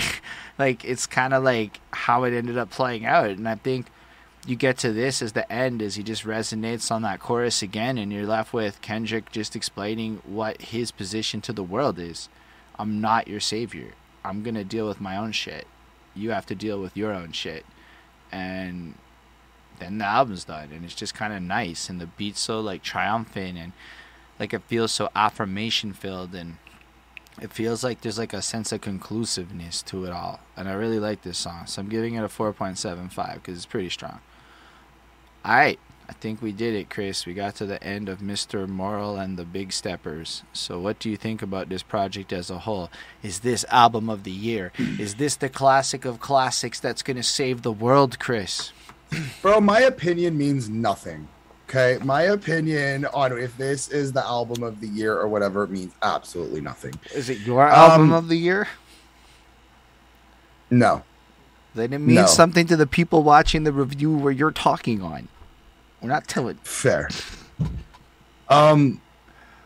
Overall, I like the project as, I guess what I would also say is, like, the art piece that it is for the messaging and the stories and the things that I can, you know, take away from and learn from. And I definitely do want to go back and really, like, kind of sit with some of these songs and really gather a lot of the shit I'm supposed to get from it. But, like, this is a 4.2 on 5/5 as a full project. Chris to me, is like, this is a slightly above average project. Give me some Denzel Curry, please. Like, just even with that, it's just because I acknowledge that I like the Denzel Curry beats and all that stuff more, which doesn't really equivalent to anything. So I don't know, man. It's just a 4.2. If you're either really gonna like this or you're not. I like some songs on this, and there's just some songs that because I don't, you know what it is? I don't not like any of the songs. I'm just not going to go back to a lot of these, but I will go back to N95 and whatever other one I fucking hearted on my thing. So Chris's feelings are, this album is too much effort for me to give a fuck about moving forward. Understood. And I word it like that because half your homeboys feel that way, person who loves this album. I appreciate you, but you gotta recognize Chris be the voice of the people sometimes, even if they're not the people that you're part of the peoples of. I think this album, Hey, I'm the voice. I don't know if this is like okay, like this is one of those like interesting art piece albums. So to call it a classic, it's like, I guess it's super hard for me to like inherently call this a classic right now, because if I think about Damn, I don't know, I never listened to Damn. I think it's a cool album, but I never listened to it. So for me, it's not a classic. It's like a good album, but I'm cool with it. It's no Good Kid, Mad City to me. Whether you agree with me or not, it's cool. So it's hard for me to go down that path with it. Do I think it's album of the year? If we're gonna go down the path of concepts, possibly it's a real contender. I don't know what other albums are gonna come as deep with this self-actualization journey of exploring what love is and touching on generational trauma and a bunch of other things as effectively as Kendrick did, while making Kodak Black look like fucking the illest and all this. Not that he needed help, but like all this other shit. Like, it's a really cool project. But then if we're talking about listenability, I don't know. I think other albums are going to get listened to more than this one, because this project's purpose is more conceptual thought piece stuff rather than like trying to make bops. It's a journey. It's almost like Kendrick makes shit you got to listen to in full. All that being said, I believe this project is absolutely stellar. It's like a good 4.5, and I would say it's a good modern classic. I don't know if I'm going to call it like super classic, because classics got tiers and shit, but like, this album is one that people are absolutely going to go back to, and I don't think it's going to just not be relevant for a long time. It's really well made. I feel like sonically, this is going to outlast Damn.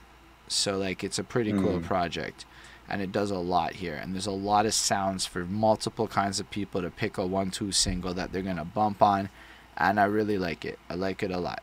So that's what I got to think about all of the stuff related to this project. Thank you so much, everybody out there who is watched our review on Kendrick Lamar's Mr. Moral and the Big Stepper, however long the final video edited out ends up being. Appreciate you if you stuck it through this far with us. You a real MVP, achievement unlocked in your life. Shout out to people who watched it live with us. Y'all are absolutely wonderful as well. You can totally come watch it live with us Sundays 12 p.m. Eastern Standard Time, twitch.tv/BehindThatSuit. And yeah, otherwise, if you're on the YouTube later on, make sure to like, comment, subscribe, tell us what you thought, all that good stuff. If you want to see us review particular albums of your choosing, feel free to hit us up at patreon.com/BehindThatSuit. And yeah, on that note, everybody, it's been a super wonderful time, and live long and prosper and all of that good shit. Bye.